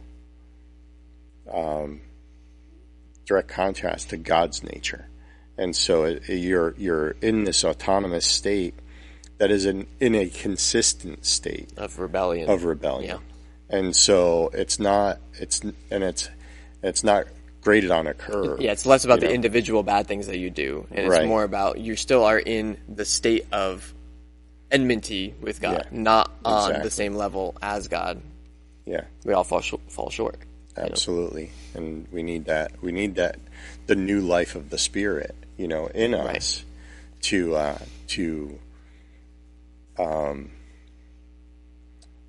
make us a new creation in that same state, to where we're now humbled before Him, and we're able to give up our autonomy, right? And it has we see the effect of it in the battles that we have in our daily lives, but the real, the core of it is that it's the life of God in us, and that we now belong to Him as new creations, and we are His children, right? Because we have His nature. That is what sets us apart, and the acts, the actions that we do our best to work out are like that's just our desire to please him. Yeah. It's like, oh, okay, he wants me to do this. Well, this is the nature. Like, he saved me, he's given me new life, so I want to, I want to pursue pleasing him, and rather than pleasing myself. And not that we don't have that desire sometimes. We still want that autonomy, Right. but we have, the Lord in his grace has given us favor, to have that humility where we can repent, and we can, receive receive the Holy Spirit, the life-changing Spirit. So Yeah. it's a misunderstanding, I think, and I don't know if I have it 100%, but I feel like there's more to do with the nature of man than it is the actions of the Right. person. Right. I never knew you, that kind of thing. Yeah. I never knew Yeah, you. exactly. Yeah. You did all these things, but it's like, but I didn't know you. Right. So you weren't one of mine. Right. Doesn't matter how many things that you do that are good. Sure. Like, that's never going to be Even enough. in my name, Right. and Right. and unfortunately, I think this is a great kind of example falls into that. of that. Yeah. Yeah. So Exactly. Wasn't I inquisitive, Lord? Yeah. Wasn't I questioning? Sure. Right? It's didn't I preach sermons in your name? Right. Didn't I do all these things? And I was raising my kids in your, Yeah. It's like, I really didn't know you. Yeah. It's like, oh man. Yeah. Yep. Exactly. It's the reality. It's never going to be enough unless he knows you. Mm-hmm. Being applied to the whole of Christianity or faith or anything like that. But before that, you were talking about, you were moving to the kids from your relationship with Jesse. I kind of went back to the relationship with Jesse. So when you were talking about the kids, you were talking about raising them in a way to be whole people, to be good people. I don't want to put words in your mouth, but I think you were getting it. Well, I think the biggest thing about kids is I always want that to say bear biscuits. what I have sort of observed in being very much embedded in the church Beer for biscuits. a very long time. I could go for Is there's Ferrari. kind of this idea that Sunday morning. it is your responsibility as parents to make sure your kids turn out all right, and that it's up to you. You better teach them the right thing. If you don't, they're going to be screwed up. Amen. And I'm not saying that you shouldn't teach your kids good things, but what I've observed is that, you know what, my kids actually teach me a lot. Yes. I think love that statement. kids. I think that kids I can't speak to orient that. themselves in the world much more readily based on your behavior than the specific things that you tell them. I don't think that having an information session with your kids, indoctrinating them, is what's going to make them into a good person. I'm not saying we're not constantly talking about issues of morality and ethical things, philosophical things, and we talk about that at every time. Our family is like very much always talking about these things. But the interesting and sort of freeing thing is that when my kids have a question about God or the deeper purpose of the universe or what happens when you die, we explore those things as people. I'm not here as some authority that's going to point you to this ironclad thing and that's going to make it okay, because you know what? It's not going to make it okay. Just because I can point to this book and tell you that you should believe this, I am proof that believing those things isn't necessarily going to make all those deeper thoughts go away. And so in getting my kids comfortable with sort of living in tension and being okay with not having all that stuff figured out. But it's like, but what can you have figured out? And what does lead to a fruitful, meaningful life? Well, you know what? A life devoted to others. A life devoted to yourself is going to fail. I can't explain, I don't feel like I have to explain the dynamics behind that for it to be true. And so... But you do explain it. Sometimes you talk about being a parent as if like, just, you are who you're going to be, and I know that's not what you're saying, but I think what you just said is clarifying that you You're a teaching. Well, I am saying that to an extent. I know you are. And I am saying that to an extent. We have a little bit of a different approach, but I would say fine, that the latest child psychology basically suggests that kids are they're going to be a certain way. But you're talking about selfishness versus self-sacrifice. You're talking about what it means to love. You're talking about what type of person do you want to be?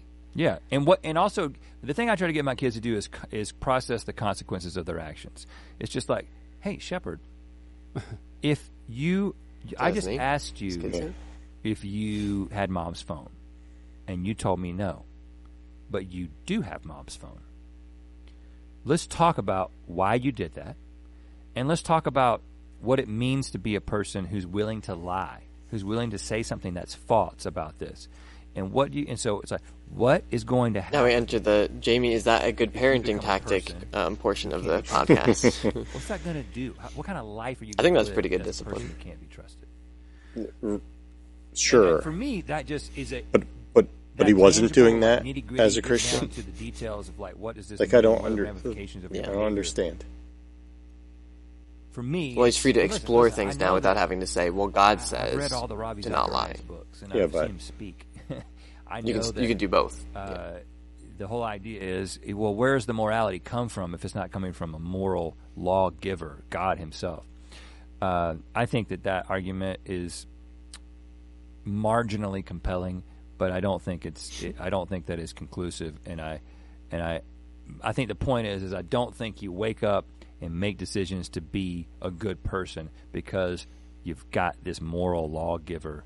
There may be a moral lawgiver. I'm not saying that God doesn't exist, but I think that it's a much more natural and organic process than there's a book, I read it, and now I know what to do. I think that's why those core qualities of what makes a human good exist in cultures. It suggests everywhere. that that's what he you did, find. Right? You know, the obvious question is, well, where did those thoughts come from? The thoughts of, I want to do good today. Right. Where does that? Yeah, where does that come from? It's not like, well, I got that from reading a book. That's not relevant here or there because people who haven't read the book still would wake up and either want to kill people or want to do kind things, right? The do good or evil. Innocuous. Yeah, or nothing, or just I'm tired. Okay, yeah. But the question is, where does non-mattered thoughts come from? It's not matter. It's not made of anything. So that's the inevitable question. You know, where did life, right? The not mattered matter. So I think he's missing the point there. The point on the morality argument. Is that what he's talking about? I just forgot what he was talking about. Yeah. Right? About why you wake up and you want to do good, kind of. Yeah. The question is not, well, I get that from the Bible. The question is, well, if there's no God or something that put thought capabilities into me, where did thoughts come from? You know, out of... And you just say, well, I don't know, but it has to come from somewhere, right? So, I think that's a important question. Well, he said that he's not saying that he doesn't believe that there is some sort of higher power. But there has to be some sort of a higher power, is where he should go to. Yeah. Because otherwise, how do you have a thought in general? Yeah, well. You know? So, I'm right there with you. Yeah, okay. A culture in the middle of the Amazon that's never been exposed to the gospel or any sort of religious system outside of what they believe. And they eat each other. Are they going to think that murdering is great? Probably not. They didn't need Hammurabi. Okay. If you study other cultures, you realize that, first of all, you have to understand our understanding of murder is going to be different than those cultures. Mm-hmm. You know, the reason being is that we have someone who said what murder is, and that it's wrong. Because they're made in the image of God. Because they're made in the image of God. That's why murdering an animal is not wrong. Right. In most circumstances. But if you go to... dog lovers. If you go to a tribe in, New Guinea or something like that, there's a good possibility that they might eat you. Mm-hmm. Now, that's murder for us, but not for them. Mm-hmm. So the standard, God laid out what murder is. Mm-hmm. They have no idea. Mm-hmm. But they're going to kill you. Yeah. And they kill each other. Yeah. And it's... Yeah, and the warring of the tribes. Yeah, for power. it's incredible. And Yeah. if you go back in civilization, you look at the American Indians, that's what they did. Yeah. They would just go. They didn't own land. It was Right, just they like, would take it, yeah. I would just go take that. And then another Indian tribe would come and take it from them. Yeah. And kill all their braves Yeah. and take all their children and their Yeah. women. It's like, it's a silly statement, Well, it's a little ignorant, Yeah. but I know what he's trying to say. Like, in America, we don't think that way. But that's primarily because we're built on Exactly. on biblical, and we still Exactly. do kill human beings Sure. in the womb, Yeah. and murder. Yeah. and we don't call it murder, but we're still killing. But it's still lives. murder. I mean, but it's still murder. Still Exactly. innocent beings, yeah. So, but but that's why you need something above yourself to tell you, Exactly. not just to tell you what is right and wrong, but also to have the principles that then you can say, okay, I can apply that principle of humans are made in the image of God. Doesn't matter where they are, if they're in the mother's womb or outside the mother's womb. There's a deep-seated principle of that will stand up to any question that even is outside of the Bible. Because they say, abortion isn't in the Bible, right? Which it kind of is. But principally, that's why the Bible is so important, because you can take it into any culture from 1,000 years from now, and it'll still be applicable to it because of the principles that are there. But if you don't have that, then now we do have murder going on in America, and people saying that it's not wrong. Mm-hmm. So, Sure. And he can't have a consistent answer to if that would be right or wrong, Right. because there is no standard. Sure. It's more like, well, I think it's bad. Yeah. It's like, well, I don't. Yeah. Yeah. So- People don't wake up and just want to murder people. That literally is happening in America. Yeah. Right. Yeah, absolutely. So, And what we just heard about in Canada. right, So with euthanasia. crazy. Yeah, exactly. It's crazy. Look it up. Yeah. Or, Moses to tell them that. So, But I guess I'll move on to one other thing. whatever his name is, I don't think that's how you say his name. Hammurabi's Code. I don't know how you say his name. Oh, he brought up Ravi. Hammurabi. Code of Hammurabi. I was curious. Oh, I think he brought up Ravi Zacharias. He did prior. Okay. When it comes to therapy, does anything Close. I mean, they're close. come up? I know you talked about They- anger, it and might you have also been talked related. about how there wasn't an inciting incident outside of your own They're close. intellectual exercise and research. Oh, just shut up. But do you find that there's baggage, that there's things that you need, things that you need to heal from? Maybe that's or now that your perspective is shifted, Wow. is there any of that? Might have to. Again, and I kind of feel like an asshole for saying this, because I know that so many people, so many women, and Such so a many victim.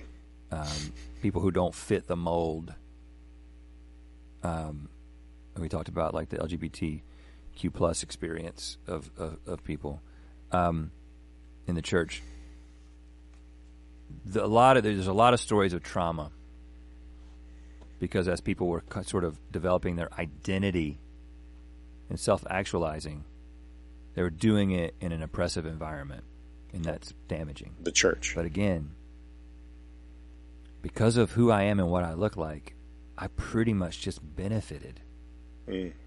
And so I don't look back at my experience with the church Well, at least he's woke. in a traumatic way. I just feel like, oh man, I was very lucky, and we talked about it last week. I got Not blessed.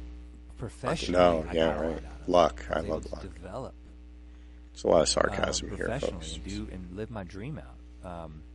Live for your me, dream, bro. most of my therapy is related to, just sort of the realization that everyone's personality is essentially constructed over their child, their inner child, and it's a way of sort of navigating and moving to. I should go to therapy for that too. We let our inner children out, and they run amok on the podcast. Feeling.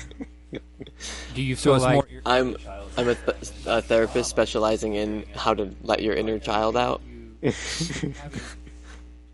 That's a pretty niche job you got there. The belief system that you had became a part of that, became another layer. I haven't processed it, but definitely yes. I haven't gotten to any of this because again, in my if you're in yet. again, it's like the thing that you're talking. Your whole story is. Sorry, I have to. It just drives me crazy because he said it twice. That it's because of what he looks like. He gets preferential treatment. Instead of giving credit to his parents who worked hard and established an atmosphere for him to do well. And then their parents before that who probably worked hard and established the ability for them to have a good atmosphere to succeed in. It's all about what he looks like. Right. It's so ridiculous. Yeah. And it is so... you're not looking at any of the other factors. Yeah. And it's all just a sham woke garbage that statement drives me so crazy. Yeah, I can tell. Oh, I can't take it. Well, it's the LA influence too, you know. Oh, absolutely. And the woke. Yeah, oh sure. Ideology, you know. When you talk about you being devastated and like those moments of there being a crack in the dam, and then when you decide to jump ship, like I mean, you allude to it being a torturous time. You said that there's moments of like it being really scary, but it does seem like the story is very much in your head. You know that yeah, and you know, so maybe there's stuff under there. And I understand that's one of the reasons that a lot of people won't relate to what I'm saying because they're like, why is this? There's Christians that I know and love who, when I talk to and I tell them this story, I just kind of see them just look off and quit listening. Because it's just like, why is he spending all this time talking about the second chromosome? Right. Like, why is that important to him? And what does that have to do with God? Yeah. And for me, it has everything to do with my story. Because it's all related, you know? Again, the whole idea... That's what evolution says. I was just going to say that. But in terms of... We're right there. I feel like my attempts to like focus on the relationship and focus on faith was my attempt to get out of my own head and get into my heart when it came to my... Amen. That's another problem. Get into the heart. To lean into the relationship. But again... To lean into the relationship. It's that inextricable relationship between facts and feelings. You know, it's they're not facts. You can have the things against God. He just said they're not facts. Incredible experience with somebody relationally, and it can feel completely emotional and physical, but yet there is sort of a scientific representation, a naturalist understanding of what's happening between the two of you. I will just say, if there's a lot of people in churches, potentially in our church too, who you ask them why they believe in Jesus, and it's like, well, I just feel whenever I'm in church, right? It's all about their feelings, and this is like one of the possible outcomes of having that faith of just that, just your feelings when it encounters any sort of questions against it. Sure. Any challenges. Any challenges to it. It cannot stand up to it because those feelings, and kind of like in a honeymoon phase where like the feelings do come and go in terms of your relationship with Jesus. Sure. Right? You get on like these kind of spiritual highs, like I've been there, you know, I love them. And yes, I want to be there all the time. But if that's not there, what is your foundation? Sure. What is the foundation will always be, this actually happened. Right. And he's alive today. Right. And that means everything. And that has to be where our foundation is, not in, I get this feeling when I'm at church or when I'm at home listening to worship music. Right. You know? That's great, but that's not our foundation. When I'm in the woods, that's where my church is, you know. Yeah. I feel God there. Yeah. It's like, Yeah, and that's, I think that's where he's saying, what he's saying. That those feelings can't, he's living proof that those feelings will not last. Right. You know. They're not enough to support it. And I think that there's this foundation that I kept coming back to, and every time I came back to it. And the interesting thing is, it isn't like the Christian apologists are saying that they don't make the argument that I was trying to make in my head. They don't say, don't worry about this, just have faith. They say, because they know they have to. No, this is defensible. Here's why. Here's why evolution didn't happen. And here's why you can trust, and I can even prove to you. I know a guy who wrote a term paper in college on why the resurrection is an undeniable historical fact. Those things being true are sort of what the founding fathers of the faith, especially those guys in the early church who were like figuring out how to think about all this stuff. They were doing intellectual work. It wasn't just happening in the heart. They were laying a philosophical framework that we've built our faith on. And I think that we've got more access to information about that process than we've ever had. Not just a philosophical framework, and historical reality. This was passed down from Polycarp, a disciple of John, right, in the first century. Polycarp going to Irenaeus in the second century. Irenaeus writing his Against Heresies. I got this from somebody who knew the Apostle John. It's not like these are not things that were. How do I deal with this philosophically? Yeah. Like this actually happened. That's why Christianity has only been growing since then. Because it happened, or you have to give me another explanation for why it would be growing the way that it continues to grow, but especially in the early church. Because if that was not true, something like the resurrection was not true, I just can't see it growing the way that it does, that it did. Right. And the disciples giving their lives to the death because they saw him dead and they saw him alive. Like that makes sense. Now, when you said the thing about a historical proof for the resurrection, undeniable proof, even if that guy did not have undeniable proof, I'm sure it was very, very, very good. Good reasonable arguments. Yep. And I think it is, I said this in last week's episode, I think it is not fair to put as undeniable proof, I was there and I saw him rise. That is not the only criteria for undeniable proof. Right. Undeniable proof would be, I saw him dead, and then I saw him alive after. And this is my story to you. Eyewitness testimony, in other words. And if you are not accepting eyewitness testimonies from people, which has been enough proof throughout history to put people away for life, right, on the strength of eyewitness testimonies. If you are not willing to accept the eyewitness testimonies, and your only criteria for sure belief, not just this seems reasonable, like he's saying, the belief in God seems reasonable, but a belief that you can still stake your life on, even though you were not there to actually see it happen. If that's going to be your only criteria, then you're never going to be able to come to any solid belief in anything. Sure. Because you have a wrong idea of what proof is. It's an unreasonable. Exactly. Expectation. Yeah, expectation. Yeah. Right. It's radical skepticism. Can't think of words now. Yeah. But it's radical skepticism to say, I'm not going to believe in something unless I was there to actually see it happen. That's not how we believe in almost anything. Right. How we believe in that the earth is round. Well, you could say that too about anything. Yeah. You could just be like, well, yeah. I met a lady at George Washington ever live? I don't know. Sure. I wasn't there to ever see it. Right. That's not how we I met a lady at the motor vehicle when I was getting a car registered or something, and I was talking to her. How do I know that? Well, I wasn't there. You don't have to believe me. But it was a conversation. She was reading a book by Ben Shapiro, so I was like, oh, that's cool, And then she's like, yeah, I like some of his books, and I don't know if I really agree with everything that he talks about. I'm like, oh, okay. And then she mentioned, this was a book all about religion, and he was talking about the Jewish religion, and she's like, yeah, I don't believe any of that stuff. I said, oh, that's interesting, and so we were talking a little bit, and I said, well, I mean, there's some pretty good evidence for the things that are written in the scripture, we can go through that.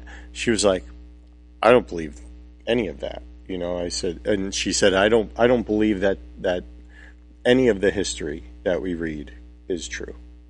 I said, well, how do you, like, how does that even work? Mm-hmm. You know? But she just said, I just don't, you can't prove that Mm-hmm. anything happened. Mm-hmm.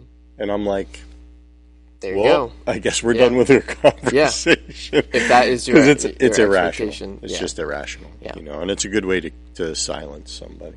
Well, why would you trust any historical scholar like a Bart Ehrman who's trying to disprove something? Why would you trust what he has to say about history? Sure. Well, and that's another thing. Why would you trust him over? Yeah. Over the veracity of. Well, you would only have to say that you can only disprove things, but you can't prove anything. You know, Right, which is right. where he's at. Really, Yeah, really. is because you can't prove it because I wasn't there to see it. He didn't say that, outright. Sure. But that seems to be kind of the. I didn't hear his arguments for why the resurrection didn't happen. Right. But he's going with Bart Ehrman, from what I can tell from his book, because that's what he did mention. And I know one of Bart Ehrman's points. It was either Bart Ehrman or another atheist, I forget, but one of them was, I'm not going to believe it unless I was there to see it. And it's like, okay, if that is your expectation, then you can't believe anything about history. Sure.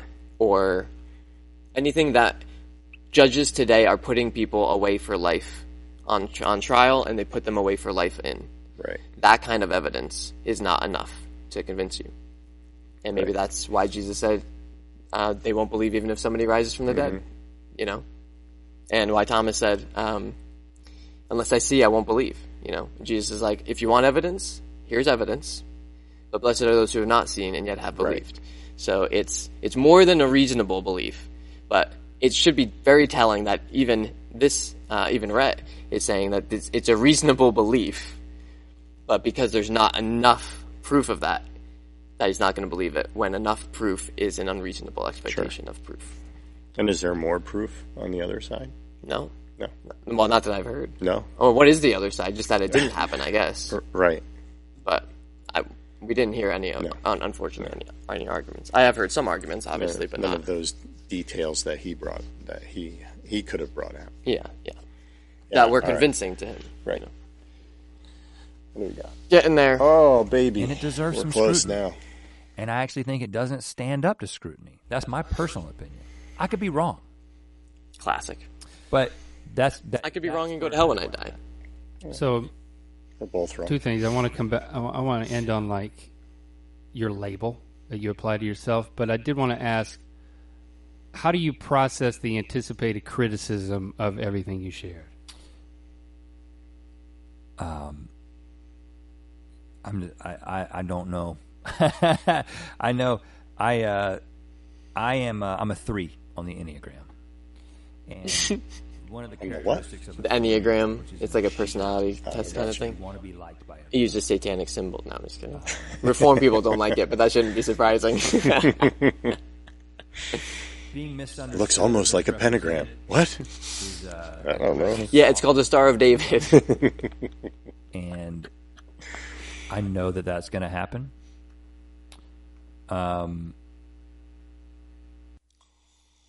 But it's just part of the growth process. Being okay with it. Being okay with people mischaracterizing the things that I've said. People dismissing the things that I said. I think I wish he came down. I wish he came down somewhere. He didn't really You know? have an intellectual understanding, but he was never in a relationship. That's what I was saying. Because he couldn't have been. It's not consistent with my theology.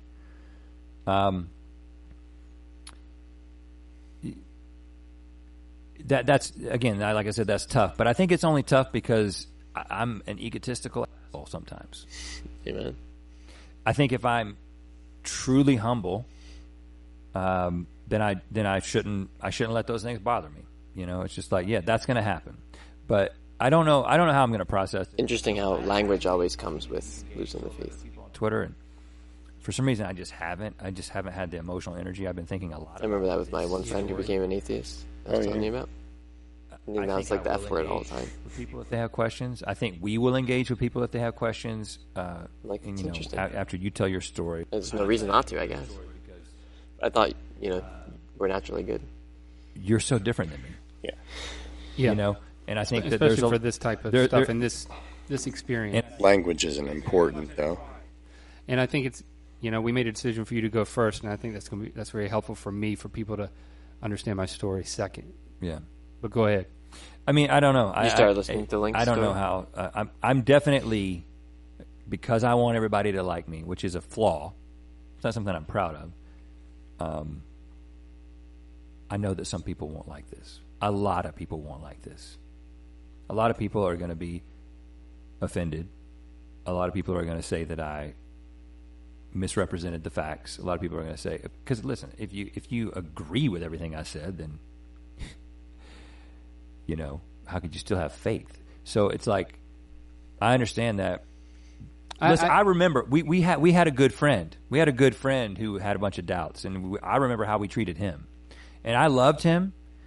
But I remember when he started talking all this stuff about how he was doubting certain things. I remember asking him, I was like, "What are you going to teach your kids, man?" I do. I remember that now. And I remember thinking things to like, disciple someone. "Man, I guess he never knew Jesus, because the Jesus I know, I would never think those things." And I know how I would have processed hearing this story. And it's just, as a side note, it's difficult for me. I'm glad that we still have a relationship with him, and that we've talked through it since then, and that he was patient with us in a way that now you're asking for people to be patient with you, and I'm asking for people to be patient with me. Yeah. Patient, not in waiting for someone to change their mind, but just to still be loving. He was still very loving to us, even though it had to have been written all over everything we said and our faces. Yeah, for sure. Do you could have given better advice. Okay. Mm-hmm. My last, in a desire to put a bow on something, are you happy with the label that you've given yourself of hopeful agnostic? I mean, is that? Are you happy with that? I don't know how to answer. I'm happy with it. I mean, It's just where I'm at. He's not a happy agnostic. No. I am happy. And he's not a militant agnostic, which is good. Is that a thing? is it a destination? I saw a bumper sticker years ago. That's It said really funny. militant agnostic. It's I'm really going, funny. do you really know what that means? I think it's a. Well, if you really think of, it's like you're militantly ignorant. It's like, Right. great. No, I think it's a joke. I think he was supposed I'm to. not ever going to believe It could be. It that the was years ago before I thought of jokes. Hmm? It was years ago before I thought of jokes. Yeah, exactly. I think it's like a Jamie joke. I'm a militant agnostic, right? It could be, though. It may not have been. embrace the reality of evolution. That every The reality. living being on the earth is That's related obvious. to every living being on the earth. It seems obvious. That's what he said last time. It seems like it's right, and now it's a reality.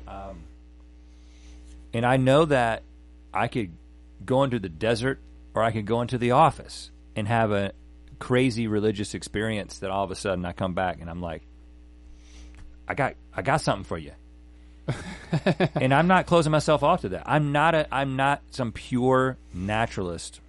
Because listen, Yeah, and all is not lost for him, for sure. if anything if We my gotta pray for story the Lord to open represents his eyes. anything, it's that I'm willing to change my mind. I had a faith that was so solid. This was so deep. This wasn't this Sunday morning thing, man. This was a lifestyle. This was in my blood. And I let it go because I did not believe it to be true. I'm going to follow truth wherever it leads. Without fear of uncomfortable conclusions. And if that means that, oh, and you know what? You're going to have an encounter with God that is going to send you to some new place or send you all the way back, then so be it. But the thing I don't want to do is I feel like the curiosity and the openness that characterizes my life right now is something I don't want to let go of. Yeah, I think that's one of the. He hit the nail right on the head. He's saying, "I want truth on all this, but I want to stay open." Yeah, and truth is objectively true, And so it, of necessity, must discount other potential truths. And so that's why when Jesus says, I am the way, the truth, and the life, it discounts other truths. All other truth claims. Right. And so if you're trying to be open to, well, maybe it's Buddha, or maybe it's the mysticism, like maybe that's God, right? If you always are trying to retain an openness to that, then you will never settle on one truth. And I think that is something that's scaring him from actually putting his line in the sand and saying, I believe that this is true, because that would negate his possibility of being open to other things. And so if you want to stay to just that agnostic, I don't think he's looking for absolute truth. I think he's looking for the openness and that agnosticism. He wants to just stay open to the possibility of things without actually accepting a firm truth of anything. Sure. And I don't want to be, in fact, a quote from Ravi Zacharias that I used to say, I'm going to butcher the quote, but he essentially talked about, you don't want to be so open-minded that your mind is like a sewer, just letting everything in. Eventually you got to bite down on something. So I recognize that you just can't be passive, but he was biting down on a lot of things. I don't know. I have had some experiences and come to some conclusions, but I'm not ready to share all that at this point. Did you miss that? But I would say that good. if anything, that was really bad. It's just sort of confirmed the direction that I've been going. There is no direction away from the faith of my childhood. That's my story. But to nothing. Thank you for sharing. I do have Rex. Make a rec, and then tell me it feels good to get it out. First of all, it does feel good to tell this story. You have to wait a little bit. Yeah. I'm going to sleep well tonight, Link. I didn't sleep well last night. Same. I've already mentioned a couple of these recs, but I'm going to say it again because they relate to what I just told you about. Come on. Again, the wiki entry on chromosome 2. Read it.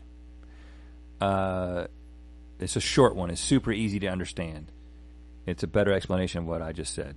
The wiki entry entitled Evidence of Common Descent, which is a long one. Again, people might be like, why are you pointing people to Getting Wikipedia? your beliefs from Wikipedia is actually a great reference for these kinds of things source. Because it's all footnoted and referenced. I get it. He's you trying to go find to those resources something if you want easy to for deeper, people to read. But it's a great, comprehensive, up-to-date list, sort of a living list of the evidence for evolution. But if you are a book person, whether you want to read or listen to it, I do recommend Why Evolution is True by Jerry Coyne, which is a pretty sort of easy-to-read explanation if you've never kind of dug into the subject. And was, I was already on that train when I read that book, but it's I just thought he did a great job of putting it together. So those are my recs. Thanks for listening to this long podcast. Hopefully Link will go even longer. I hope not. And God bless you all. Right. And God bless us, everyone. Yeah, I think I was hoping for more specifics. He gave the book recommendations, and I get that, but there's a reason that I called you the artesian pastor, because an artesian carpenter or worker is skilled at what he does and builds things, and I think that's what we want to do.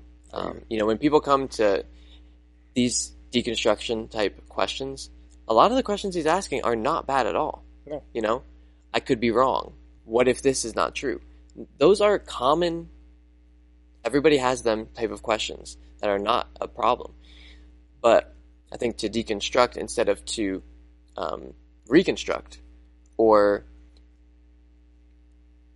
sift away what you grew up with that needs to be sifted away. Exactly. The childlike, and maybe it's stayed in your childlike faith.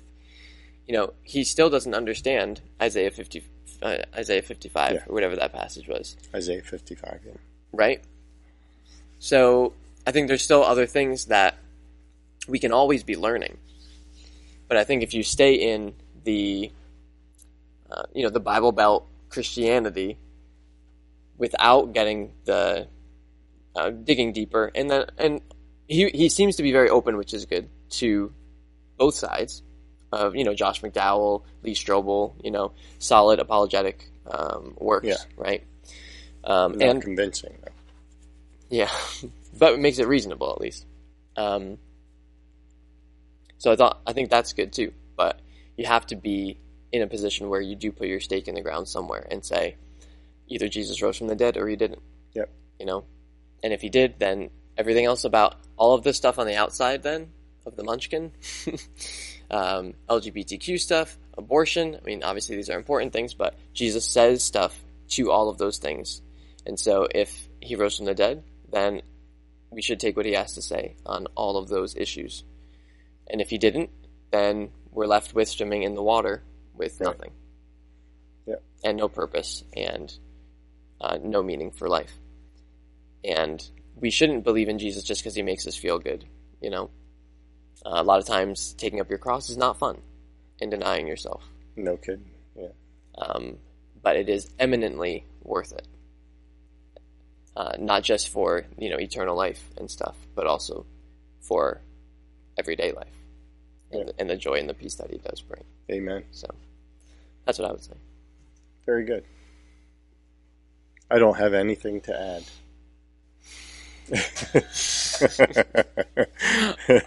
Our artesian pastor. I feel you summed it up well. I mean, we're always encouraging people to ask the questions. What we try and deal with at Counterculture in our personal lives.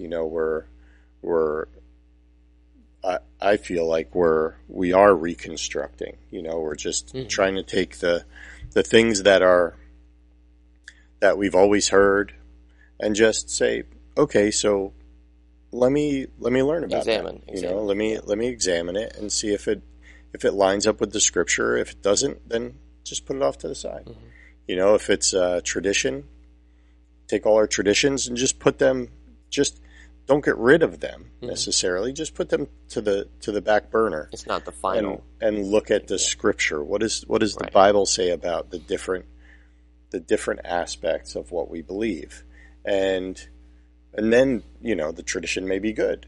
Okay, bring it back and incorporate it, but at least have that foundation, build the foundation on the solid rock, which is Christ, and then just build on that. And sometimes it does take us to pull some bricks out of place, and just move them, because our foundation isn't just right. So let's make sure that that's right. Yeah, and then we can build, and then that building won't have. We're not going to have cracks in the walls. We're not going to have gaps between things. Things will be lined up well. And the better we can do that, the better we can sit down with people like Rhett and Link and be able to, when they have a question, be able to say, cool, let's hang out, let's talk about it. Instead of, the Bible says this, so you just have to believe it kind of thing. And challenge, it's always good to, to challenge yourself, but also to be able to challenge your friends, the people you care about, and ask the questions, when they present something that's a little off, to be able to say, hold on, let's deal with that, because this is important stuff. Let's talk through it. And that's hard to do, especially if you're non-confrontational, Yeah, definitely. But we are called to speak the truth in love, and to do what we need to be about truth. We have to, and he was saying that, and that's good. I mean, that's a true statement. We should be all about the truth, and some stuff is harder to understand than others and all that, but I believe that God is knowable to the point that he will allow us to know him here. And for me, I don't know what that limit is. So I'm not going to say I'm not going to pursue my knowledge of him. I want to know the Lord as best that I can. And I want to put me, put my autonomy to the Right, side. right. I don't want that. I Yeah. want to be able to pursue him and really get to know him, Mm-hmm. you know, and yeah, that's really where, you know, it's where we want to be, and that's where we want to encourage you guys to be. Yeah. You know, I think that's the good place. Yeah. You know. Yeah. But yeah, reconstruct. Don't Right. deconstruct. Yeah. Come on, people. I'll put a link below. I know one debate That link? was really helpful for me. Yeah, I'll put a picture of a link.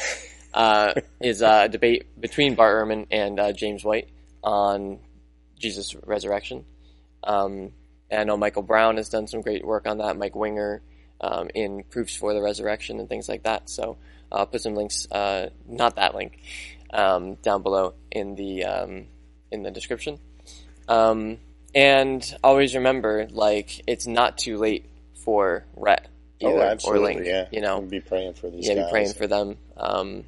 And you know, think of the thief on the cross, you know, who his whole life was trash until the very last moment, Sure. and that was enough. So, yeah, if you know people in your life that are struggling with this kind of thing too, maybe send them this podcast or send them some of the links below, or talk with them. Like, don't be afraid, you know, to just, you might have to dig deeper, you know, into what you thought you believed, because if you believe something that's not based in reality, then that might not be enough to help somebody who's dealing with these really deep and important questions. Definitely.